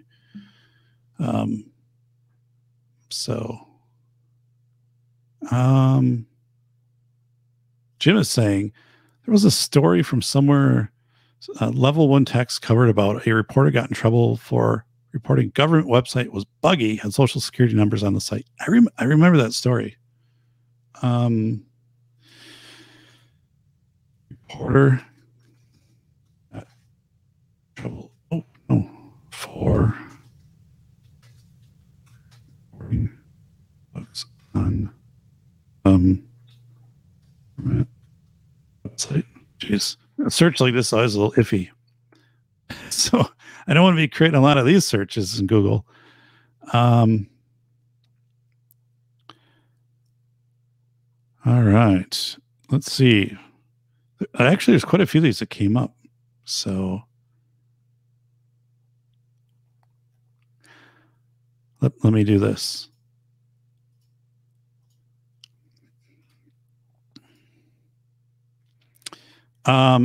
There is hacking investigation into journalists who click view source on government website. So I think that's one. There's, again, a couple of these articles came up. So, yeah, so it doesn't seem like it was a malicious intent, but then this person, okay, Mr. Renaud did not access anything that was not publicly available, nor was he, Mr. Renaud, in a place he should not have been. So, wow. What was the, expose the social security numbers of more than 500,000 public school teachers, right? So, and Missouri Governor Mike Parson announced he was going to prosecute a journalist who had warned the state. That's crazy. What is it? February 22nd, 2022. Man, that's nuts. Wow. That's crazy. I'm glad you shared that. So I would look at that and say, you look at this sophisticated AI technology and all stuff, but I'm like, you have to trust that people are going to correctly use these systems, that there's a common sense part of this. I don't know where I'm going with that exactly, of saying, so this is someone that got on a government site like this reporter. All the information was there, not in any place they shouldn't have gone. They just like click source view and this information comes up. So I think I'm just trying to underscore, like, we coming back to the school part, like, well, why don't we have better school security? Why don't we have, well, here's like this government website. Why don't they have better maintenance of their website for security and personal data? It's just like humans are so fallible, right? So many mistakes. And these systems we build for ourselves, in theory, are very sound and maybe protective and things like that, but we can never maintain them, either, through enough people to maintain them, or we just, things evolve. We don't evolve. There's entropy in the system. We don't care anymore. One of the things with Todd Beamer, when I interviewed the student, Todd Beamer High School, he said after a month, like, they were taking metal detectors, wands, and everybody coming in and out of the building. That took too long, so they just opened up the other doors and just had kids come inside. It's per the interview with Nick Schuliner. So, man, that's a good point. Remember the good old days when the Cookie Monster was a messy puppet? Yeah, that Cookie Monster. Gosh, I miss those guys. Yeah, the reporter even told the government to repair that crap before he went public with the story. So, Jim, so that's one of those things that can just, you just shake your head, and it's like, do people become very measured at what they, what you're saying? I think that really gets to the Good Samaritan stuff when we had Lisa Lenny on and the law of necessity, and in this case, like it's almost a Good Samaritan type thing of a white hat, right? Is what they call them. If you're usually that's purposely like hacking, but this would almost be like an innocent white hat thing where if you discover it, you let people know, you're not trying to extort them. And man, journalist was probably a snob about it. So yeah, that's crazy, right? I mean, well, Andrew's right in bringing that up, that there are, in that story, there's two sides to that story.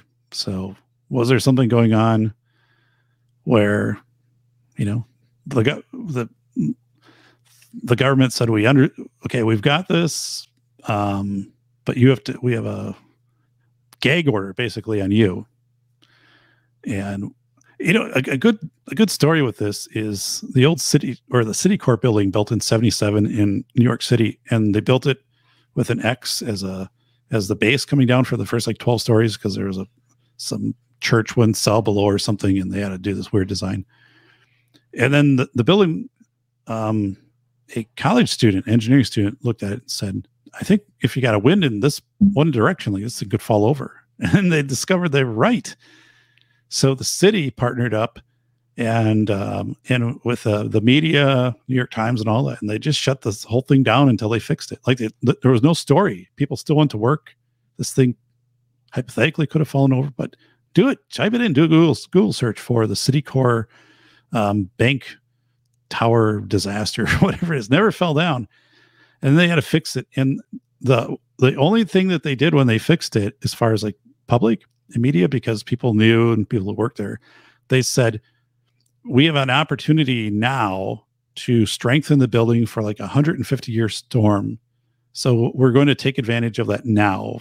And I don't know what the logic was, if they were completely done with the building, if they had a few things to do. And then everyone in the public was kind of like, okay, it sounds like a good idea. Like you're making it even safer than it is. But there was I don't know if there was blackmail, because the student wasn't threatening to go to the media. But I think in that whole thing having worked out, like the media was basically like, I don't know. It's an interesting one. I'd have to look at the way, but the media did not report on that. Anyone can click right on a webpage and click view source. So holy smokes. Wow. That is crazy stuff here. So what does everybody think about bringing in, for school safety, bringing in these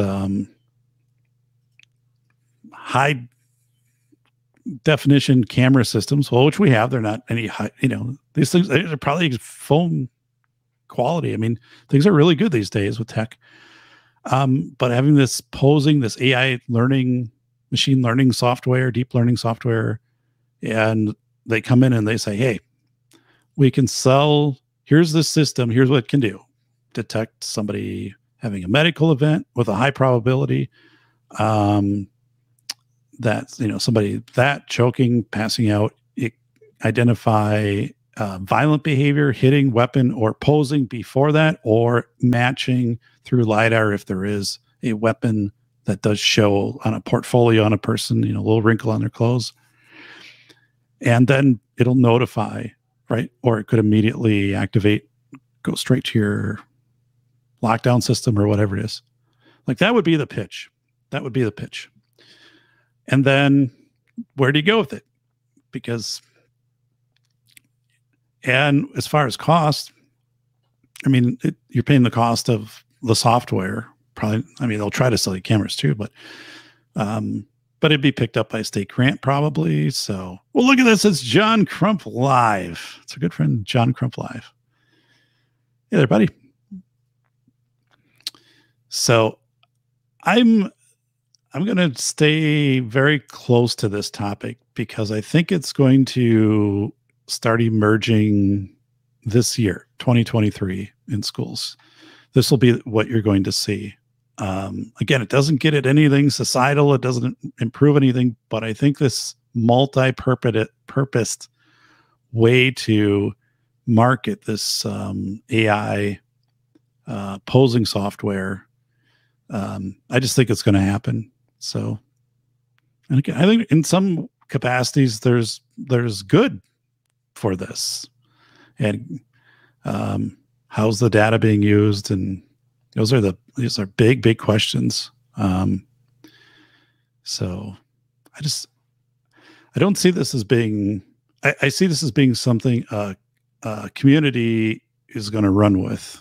And then once, a couple schools get them, more schools get them. But again, I think I could go up to the plate and go to bat for this. Again, not working with a vendor or anything like that. And it's because where we're at now, even these best made systems of people covering this area, this, whatever, you still do that. You just add this into it. So, and Corey, all right, Corey. Thanks for being here, buddy.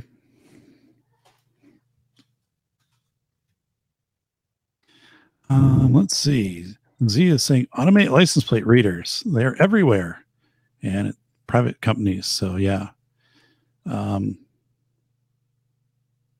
It's our good friend Heath. Yeah, and Sal too saying goodbye, Corey. So yeah.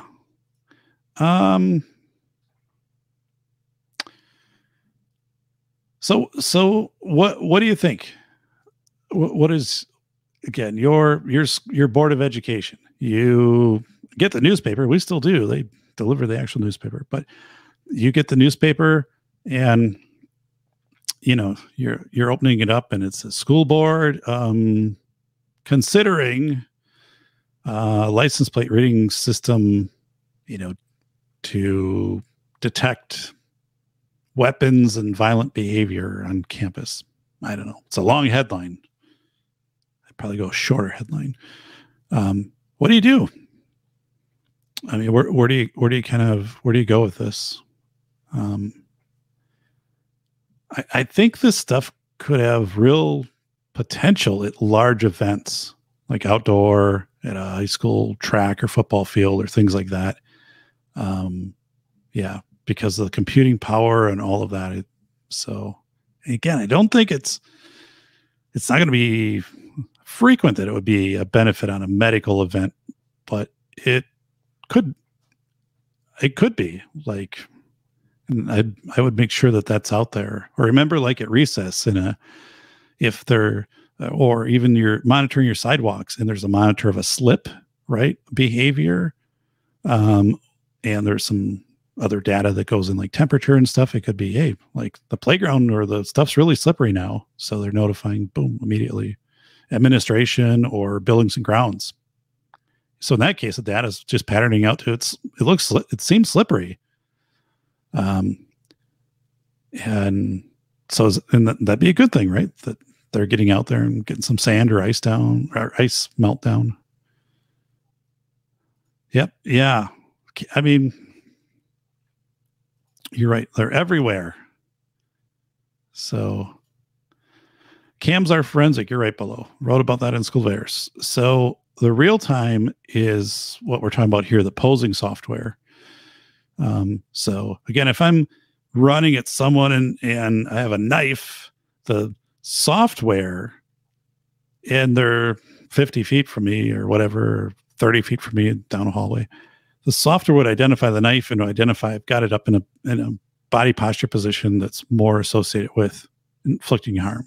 So then immediately if it's identifying at that time versus when the person gets stabbed in the yell as being the point when the notification happens. But the thing is, like that, this system might buy you 4 seconds, maybe buy you more than that, and maybe if it works, right? If it works in that specific situation, maybe other situations, whatever, the weapon's been concealed, the software's not picking it up until it actually happens. But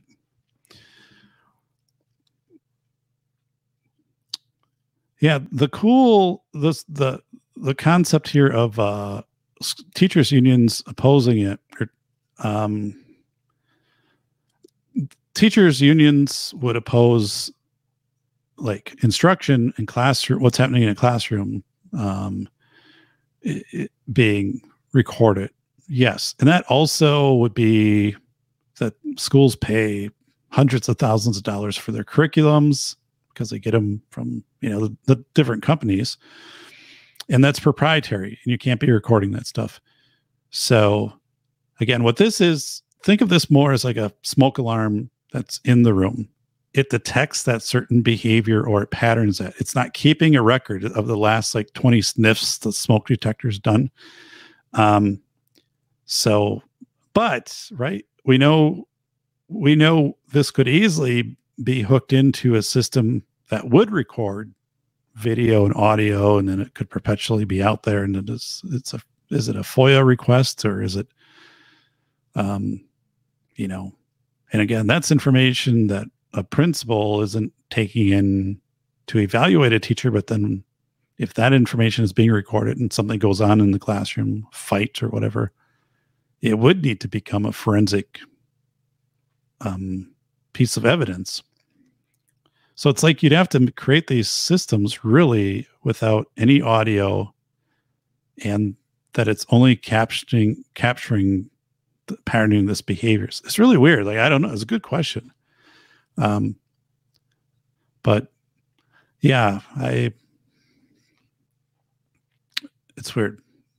It's weird. One of the things too that changed in my university syllabus this year is they asked to put in a statement. They had a template there of students to not record what's happening in class. And that wasn't for like the efficacy of instruction stuff, but it was basically right, teaching materials. So what was happening, I don't think at the university I teach at, but from what I kind of gathered with some training that went with that is, teachers would develop, like I developed, let's say, case studies, and we do them in class. Then someone is recording it and then they're putting it out on the web. Well, that might have been something the university paid me to develop with this course. So now it's like a breach. When you instruct, there's also, if I have certain things behind a well, not really firewall, but students to log into Moodle, if they have to log in somewhere to get it, it's a way to protect it. But I don't know. It's a good question. John Crump Live. It is a band-aid for the real problem societal. Yep. Yeah. That, John, we've gone through that about 3 or 4 times already, coming back to, the root cause stuff is never addressed, which then kind of makes the argument, well, then you got to look at these other systems that, yeah, you wouldn't need these other systems if the root cause was addressed, but no one wants to go there. So I'm saying, well, maybe it's better, like if you get this type of surveillance system that is with opposing software, someone has a heart attack or, a seizure or whatever, this is patterning and identifying that out and getting 911. But then where do you stop? Do you give GPS coordinates to where that's happening? Right. So do you take photos, which would make sense, right? To have this other metadata. And now what do you have? So yeah, we were talking about that earlier too. So, that system is, that's where I think people think of when they think of these posing patterning systems. And right, what you're describing there, and I've read the studies and the recent stuff saying, dumpster being banged, sets it off, lightning, other things. And then once that shot happens in a large area, you also have to, police or security has to be dispatched into that area. And I've never been a fan of that. I think that's been way oversold as a standalone. Now someone could say, oh yeah, but if it's at a concert and there's 5,000 people all together and But yeah, so what we're talking about through the articles and in tonight's show is that the forensic or this is the forensic side, right? Of that's kind of when something happens and then after. But beforehand, if you had software that was analyzing the posing behaviors of people, like if I have my hand up and there's a knife, it identifies my hands and arms in a position like they deliver harm. That's the point where it's doing the identification and the alerting. It doesn't know hypothetically, it has no idea who I am. It just knows that there's a human that has done this and they're notifying. I assume they have a location. So I think I would get behind that actually. And I think there's good for medical on that, but how in the world do you not as a vendor just say, oh, we can add video, we can add this, we can add all, this other patterning or this other stuff into it. And then what do you do with it? So I don't know. I mean, then does it become one crazy, all-encompassing security system with sensors all over the place? Like, well, we can hook this into your fire detector. We can hook it up to these special antennas outside by your baseball field, because if there's lightning that could hit, it'll detect it and it'll work into the system. And I mean, it's endless where you could go. And I'm saying once you would do that, then the nodes fracture so much and this thing becomes so vulnerable and like, do you want, you're basically are defaulting your own ability for situational awareness to make a decision to the AI, right? Because let's say you're outside, right? And you're counting, if it was any danger out here, even though like I see the clouds and I can see some lightning, and remember, the machine would detect it, right? It would do the beep, beep, beep, and we'd be off the field. So, yeah, it is pretty crazy. All camera systems can be vulnerable to external attacks from wireless. Yeah. Yeah. Right on. So, and it seems, one thing is people are so eager to off source this into technology, right? Had to back out a few times. Every time it came back to me, same school ads. Well, that's interesting. Huh. Interesting. I just logged in here, my personal account, and it gave me 3 ads for John Crump Live. So it's like the John Crump Live show. Live. Dum dum dum dum dum dum dum dum dum dum dum live. John Crump. All right. Personally, I like this, the show tonight and my position on this much different than where I was 5 years ago. And I kind of was, asking myself, like, what's changed? Like, why are you open to this now? And like, even, listen to the experts talk on it, not listen, like we set up a meeting, we talk about it. And I'm just waiting to kind of figure out like, well, here's where it starts to fall apart, or here's a hole in their arguments because of kind of the positionality. That's where I kind of have, and maybe my bias, right, of thinking, but then they're demonstrating and how the logic and also they kind of stay in their lane.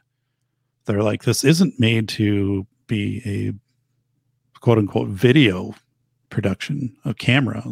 This is meant to identify these patterns. Da-da-da. Wow, my voice just ran away there fast. There are even visual attacks. I have 15-watt infrared laser that can fry cameras. Spam bot. That guy is always spicy. So,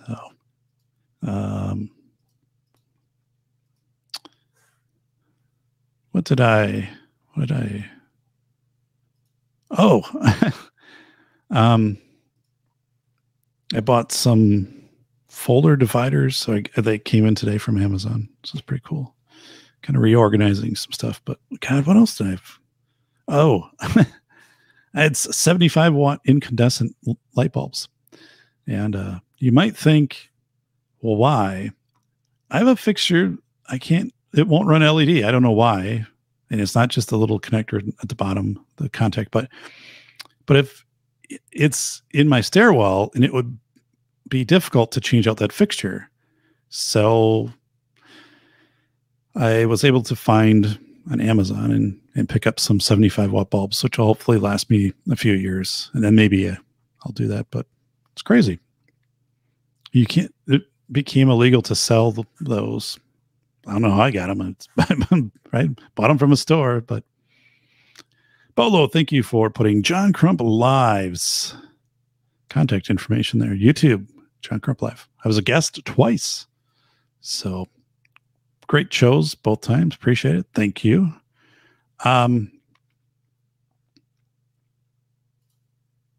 it boiled water, set fire on paper on fire, I knew the listing lied. Holy smokes, spam bot. Holy smokies. So, yeah. So what do you guys think here, man? Where should we go? This, I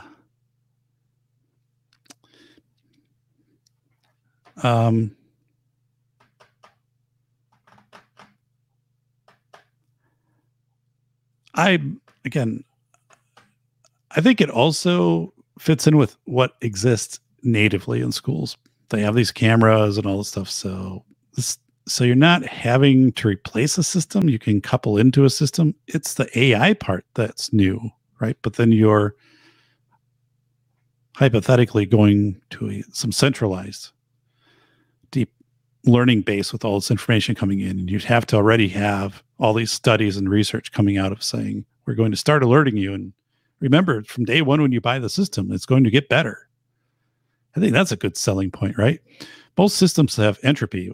From day one that you put your bollards in front of your school, they start to fade and rust, and the concrete around them cracks. And so you have this entropy. But I think the pitch here is, actually, I should write that down. I won't, and I'll forget it. But I don't know, like I had in a show somewhere. But the pitch would be, this system is great from day one. Like, it's really soundly built, but it will always get better.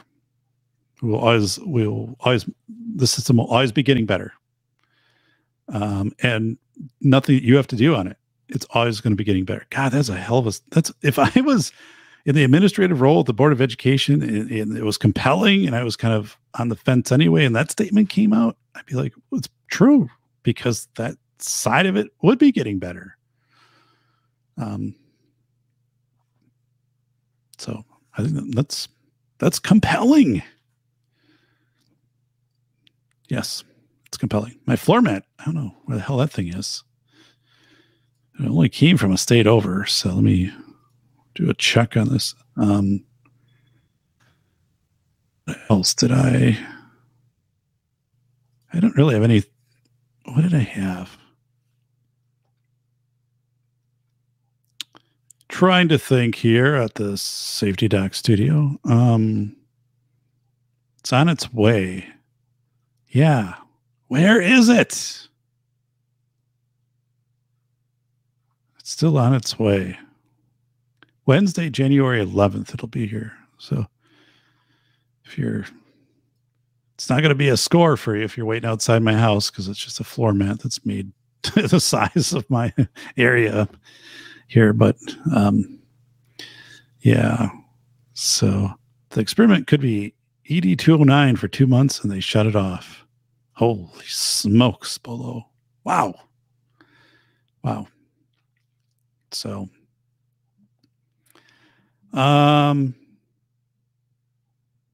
yeah. Hey, did you know? Here's one of those did you know things. Well, we had on a previous show, lost person behavior. There's an app for that, and it was initially funded by, I don't know, Department of Homeland Security, and then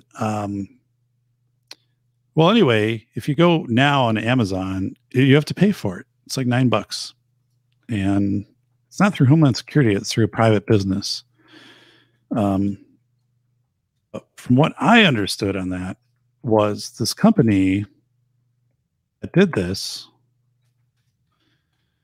they built this under this government contract, right? And then again, I'm not trying to get in trouble here, and I could be wrong. I think the company did a great thing here, like putting this together.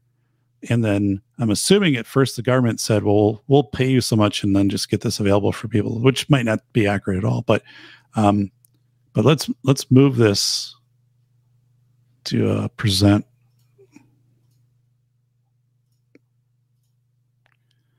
All right.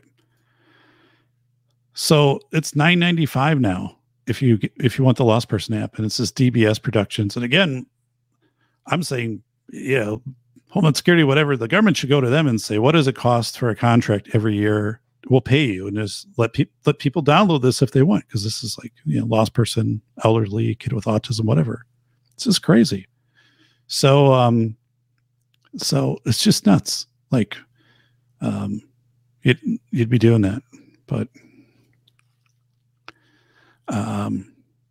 yeah, I don't know where I was going with some of that stuff, but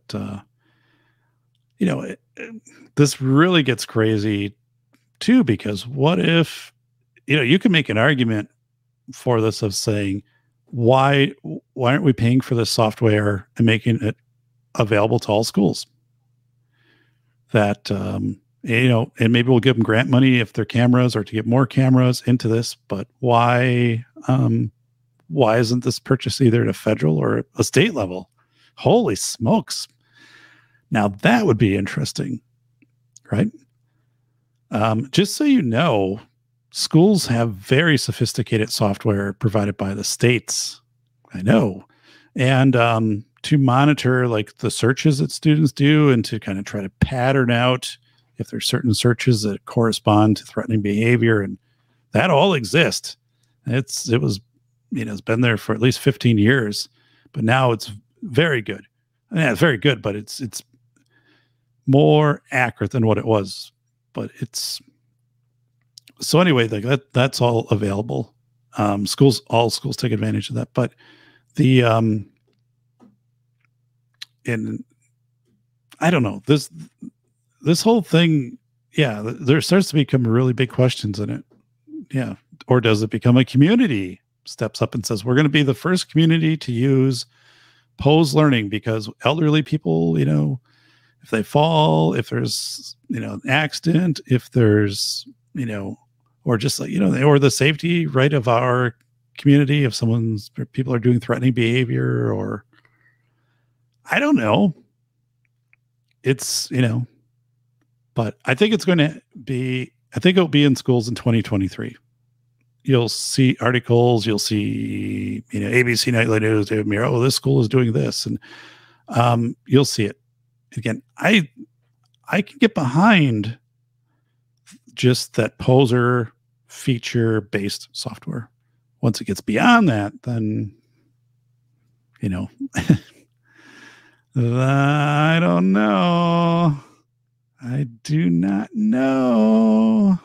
So, wow. Dun, dun, dun, dun, dun, dun, and eep, eep, eep, eep, eep, dun, dun, dun, dun, dun, dun, dun, dun, dun, dun, dun,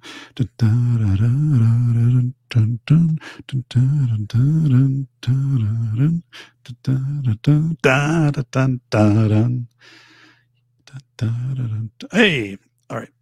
School of Airs, on Amazon, places that sell books.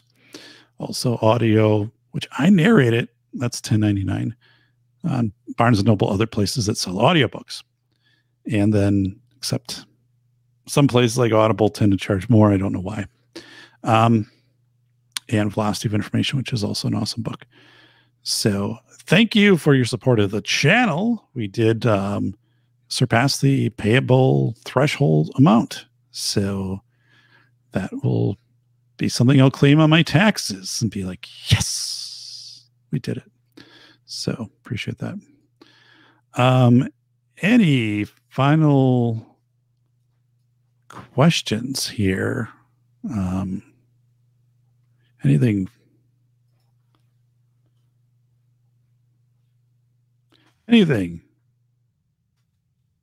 Any final questions? So,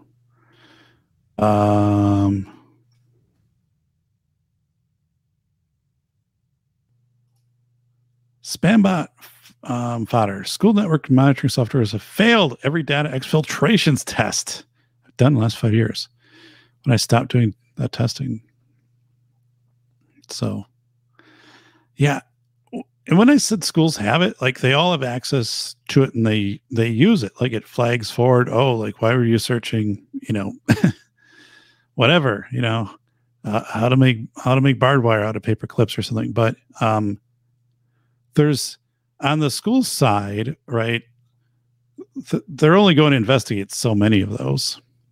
And so it's one of those things I think that this is provided to schools to monitor, or students are making, statements of possible harm to self. And yeah, but the human first, you're right. The technology isn't nearly as nuanced and accurate as what they claim, but it will, if you're repeatedly like putting that information in there, usually like it will hit enough buttons, right, where it will send that alert forward to somebody and say, hey, like this person's been doing these searches. But then what do you do? The humans, what's the follow-up on that, right? What's the, and you have to understand the context of all that. And if it is a genuine, how do you match the help with it? Or I don't know. Oh my goodness. That is crazy. All these tough questions here at Spolo. Everyone like and leave a comment afterwards. Let's push the algorithm. I'd appreciate it. And Ron, you've got a popular channel. The show continues to stay at 1,255 or the channel subscribers. So I have not gained a subscriber here for a little while. So, oh my goodness, it is a super chat from John Crump Live. Holy smokes. Wow. I appreciate that. John Crump Live. So I was a guest twice on John Crump Live. I appreciate John and Flying Rich and also John, sometime we should touch base because there was still that piece of legislation from the Safer Communities bill and schools background checks for 18-year-old or older students. I don't have a clarification on that in my connections and research, and I don't really know what's going on. It hasn't become an issue yet for the soups, but John Crump Live. So yeah, our favorite journalist friend. I appreciate it. I'll tell you, being a guest both times, that was awesome. That was, yeah. So John Crump Live. John, we're going to give you a confetti cannon, not canny, right here. $20. You get a lot for $20. Wait, we're going to add a little bit more in here. We're going to add this lightning. We're not done yet, though. I'm gonna have a special silver or this gold right here. All right, I just sent it over to you. It's kind of an Irish good luck. So, wow. Look at that. Thank you. Complacency is bigger issue, not the tech. You got it, Heath. You got it. Complacency. And complacency leads to entropy of systems, right? People don't take care of things, right? There was a district, right? Got a nice swimming pool and all of this, and then didn't do the required maintenance on it. And 10 years down the road, some tiles are coming out, and they're like, well, did you do this, and this? Like some of it was like you have to drain it down at a certain point and whatever, and apply this finish. Not a big thing, but now that they're like, nope. So yeah, it's complacency, and part of this is turnover in these systems. These people don't last long in a lot of positions, right? whether it be a school position, law enforcement, where they're working. So, so you're reliant on this induction process to be really good, and it's not. So that's like in schools, right? This whole thing of thinking, the issue is fortifying the school. The real issues, right, is improving the community, improving civility, right? Stuff like that we've talked about. In the show, and we've talked about, we should have this was months ago we did this, but I mean, we should have a national month that is first aid, everyone first aid CPR, and also Good Samaritan law, right? Like that should be in commercials and, this as advertising campaign. We have food allergy month in April. We have, fire prevention month in November. This January is National Soup Month. That's true. It's also, get this, January is also National Thank You Month. So you're supposed to say thank you to people more frequently in January. I'm not making that up. That's true. But we should have this month, right? Of everybody, there's a promote, and it's free that you get first aid. You don't have to pay $20 and materials fee for first aid, and then pay again for CPR. I mean, these should be trainings anybody could and should go into. And then because people don't know what Good Samaritan is. Well, and they really get hesitant. Does my state have my back or not? It's just crazy. They shouldn't have to think that. This should be more overt. So sounds like it's right out of the 50s, Doc. Holy smokes. Yeah, I don't know. Sounds like it's right out of the 50s, Doc. Dun, dun, dun, dun, dun, dun, dun, dun, dun, dun, dun, dun, dun. Sassed one too many. Dun, dun, dun, dun, dun, dun. I say thank you in January more than most months, but that's because I'm saying it to all the happy birthdays. Laugh out loud. Oh my goodness, Misty Mrs. Wayne. Her birthday was last Thursday. So Misty Mrs. Wayne. Yeah. So pretty cool, right? National thank you. I don't know. I found that a couple of years ago, I think, and then tell my kids, but yeah, national thank you. The National Soup Month. So I can get behind both those. That's a good thing. Wow. So I think, that Pose software too, that was out in the NBA, National Basketball Association, maybe 8 years ago. Teams were starting. Well, first of all, the company that did that, I think it was called Second Step. They had contracts with all the arenas to put these cameras in all over the place, very discreet, might be the size of my thumb, right? But these little cameras. And then they were recording the motions of the players.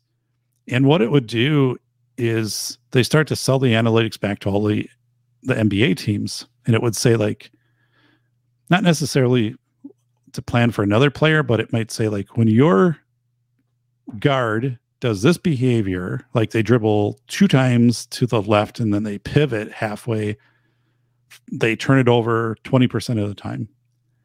So, like, here's the analytics, and bing, bing, bing. And they take that and they practice, and they'll sit down with, like, the player and say, hey, we didn't know you're doing this. You don't know. It's not necessarily a bad thing, but, like, let's improve on, or let's change this up because other teams might pick up on it, or, like, you're just so much better when you do, like, this move. It's much more complicated than that, right? So, but it's also kind of that very premise where the major leagues are really taking this data. They're not doing it so much to kind of defeat the opponent, but to make themselves, to recognize patterns where they're not as successful, like making certain moves, certain plays. So, like, let's get rid of those. So it was 78 today. It's only going to be 70 tomorrow. Well, it's 35 right here, so it'll be half of your tomorrow. Look at it, is the Kentucky Batman. Na. Ron Wayne, his good friend, the Kentucky Batman. So they're riding along in a sleigh. So it's our good friend, the Kentucky Batman. So the Penguin's back there. Penguin's checking you out. So I'm grateful for today. Yeah, it's a good way to think about things. In closing, I'll say I've been doing more consulting and even kind of a little more consulting. And one of the things I've noticed personally is it's attitude, right? I mean, you have to have a competence to do certain things, right? But usually after a while you get that. But it's how you present yourself. And if you come in and you have a smile, and so those reflection neurons, like if you smile, it's more likely people smile back, or they'll feel like what it is like to smile. I mean, there's this emulated response type thing. But generally, if I come in just thinking it's going to be a good day, or if we got some things we got to get through that's a little, not as smooth as what I had hoped, we'll just get through it, right? And the older I get, and I know it's not this way, like in everything that you do in life, but I think a big part of it is just how you present yourself. And if you are positive, and so that's been a big change. So I don't know how to describe it. If I think I'm enjoying it more. I mean, it's work, right? It's not easy or anything like that, but it's just carrying myself with a positive attitude. And so those small Spambot fodder motion cameras are feeding a Moneyball type analysis of hockey Pee-wee players here. Yep. Oh yeah. Yeah. That's, I mean, I could imagine on a sports side that it would be used for scouting data, but again, it's going to be used on your own internal players to say, when you move at a 22-degree angle against the basket to your left, your this level of success versus like cutting at this angle. So, I mean, which is really, it's good and it keeps people on their toes, but like, right. Everybody's going to kind of be tweaked continuously where there really wouldn't be much of an advantage. But what you might get though is just much more improved quality of play, because it would be identifying the player and team deficits in a way that you weren't really doing before. But I don't think there's one team that really jumps up. I mean, it's kind of a Billy Bean and Moneyball. Yeah, that could happen for a year or two, but like everyone else would pick up on it then. Moneyball is still one of my favorite movies. I think the Kentucky Batman can take him. Hopefully smokes. Look at that. Yeah, Vegas uses that all the time. Yep. So the stuff we're talking about here is new in the school context. It's not new, generally speaking, although the technology in the last 12 months has made a leap forward. So, yeah. But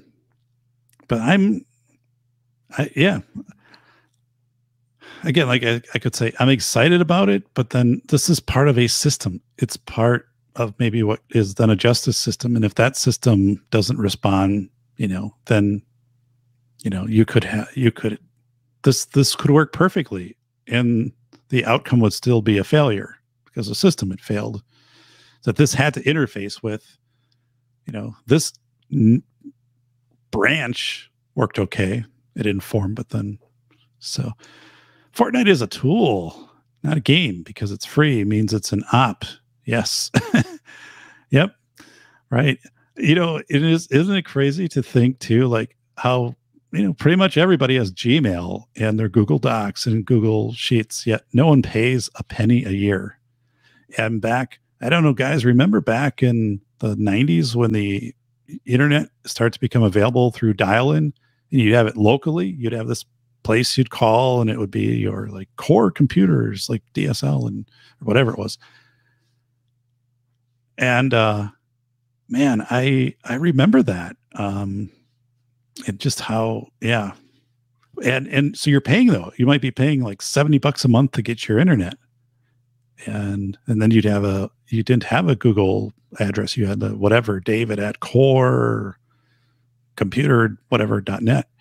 And then, yeah, but now Google has all of that, right? I mean, more unbelievable amounts of data. Could you imagine if Google came out and said, hey, if you want to maintain any Gmail account, it's going to be $1 a month. And if you don't maintain it, in 30 days, we'll erase everything off of it, right? It'd be non-retrievable. How many people would pony up $1 a month to keep their Gmail? Probably everybody, right? You'd, for the most part, like you probably have 98% compliance on that. I don't know, man. It's weird, but I'm sure like doing that would open up this big, aspect of liability. Because right, if something kind of goes weird with the Google thing, you try to sue Google on your Gmail, they could be like, well, this is free. Like in terms of the agreement. Plus you weren't paying us for this, although like informally, like through data analysis stuff, but Net Zero was free and ads. I had Net Zero when I was in college, buddy.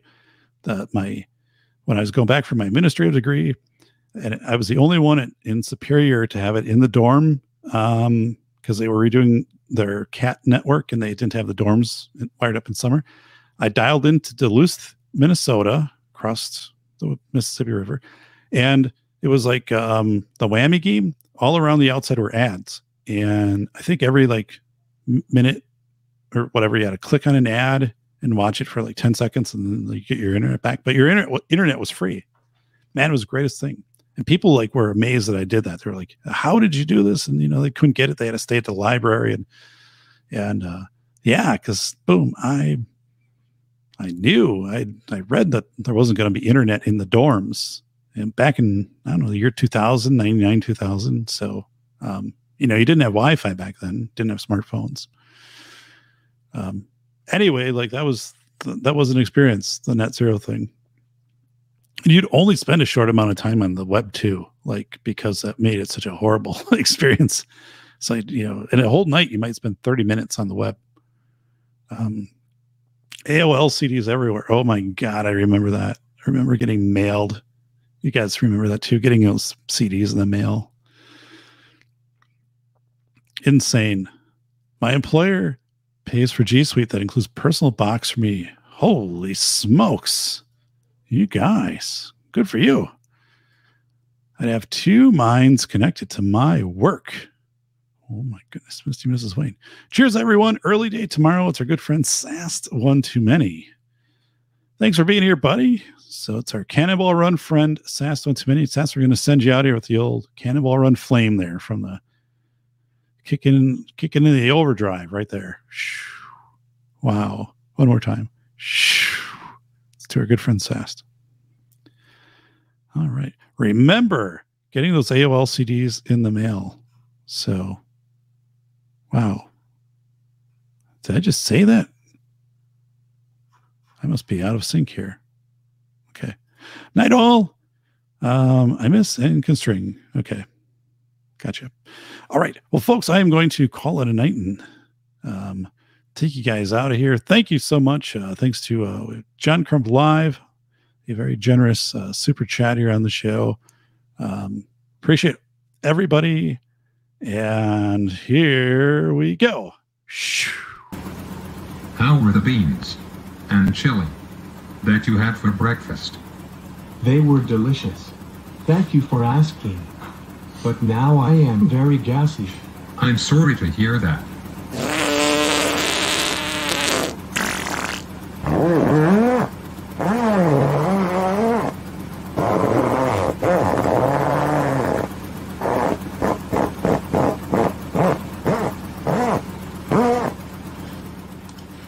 Who let the frogs bugs out.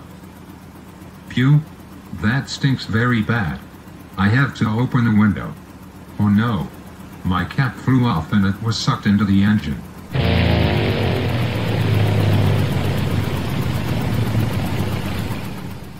Holy smokes, the engine just cut out.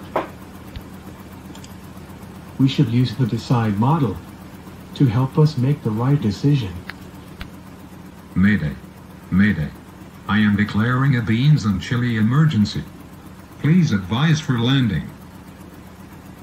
Flight 019er, 2 miles northeast. Turn left at 90. Maintain 4,800 to establish an approach.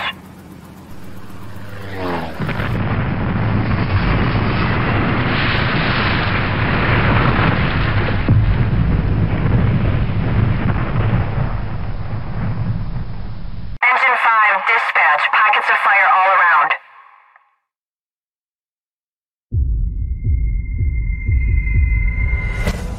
As chaos erupts, torrents of conflicting yet urgent messages gush from media outlets. What is the magnitude of the incident, and what should people do to protect themselves? Dr. David P. Perodin teaches you how to prevent mental burnout by observing indicators and building a robust member check network.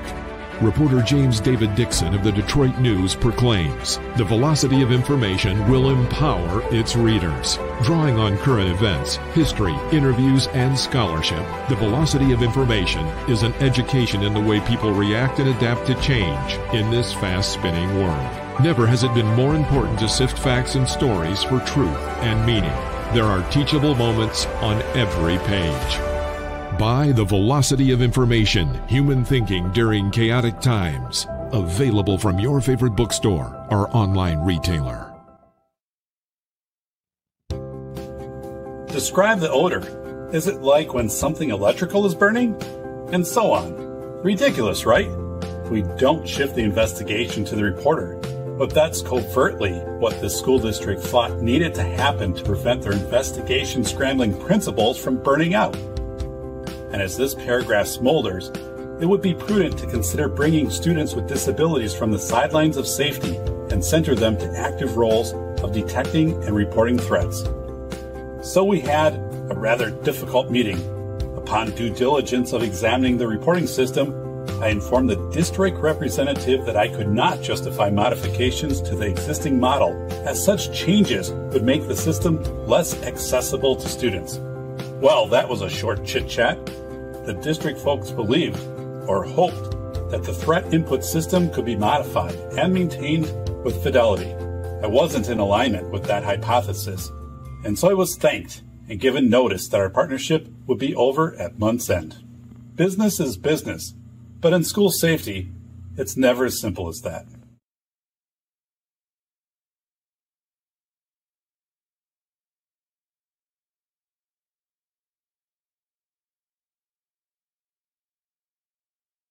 Holy shit, a ghost. Ooh. Do you mind moving out of the way? You're blocking the TV. Oh, shit. Sorry, man. It's okay. Thank you.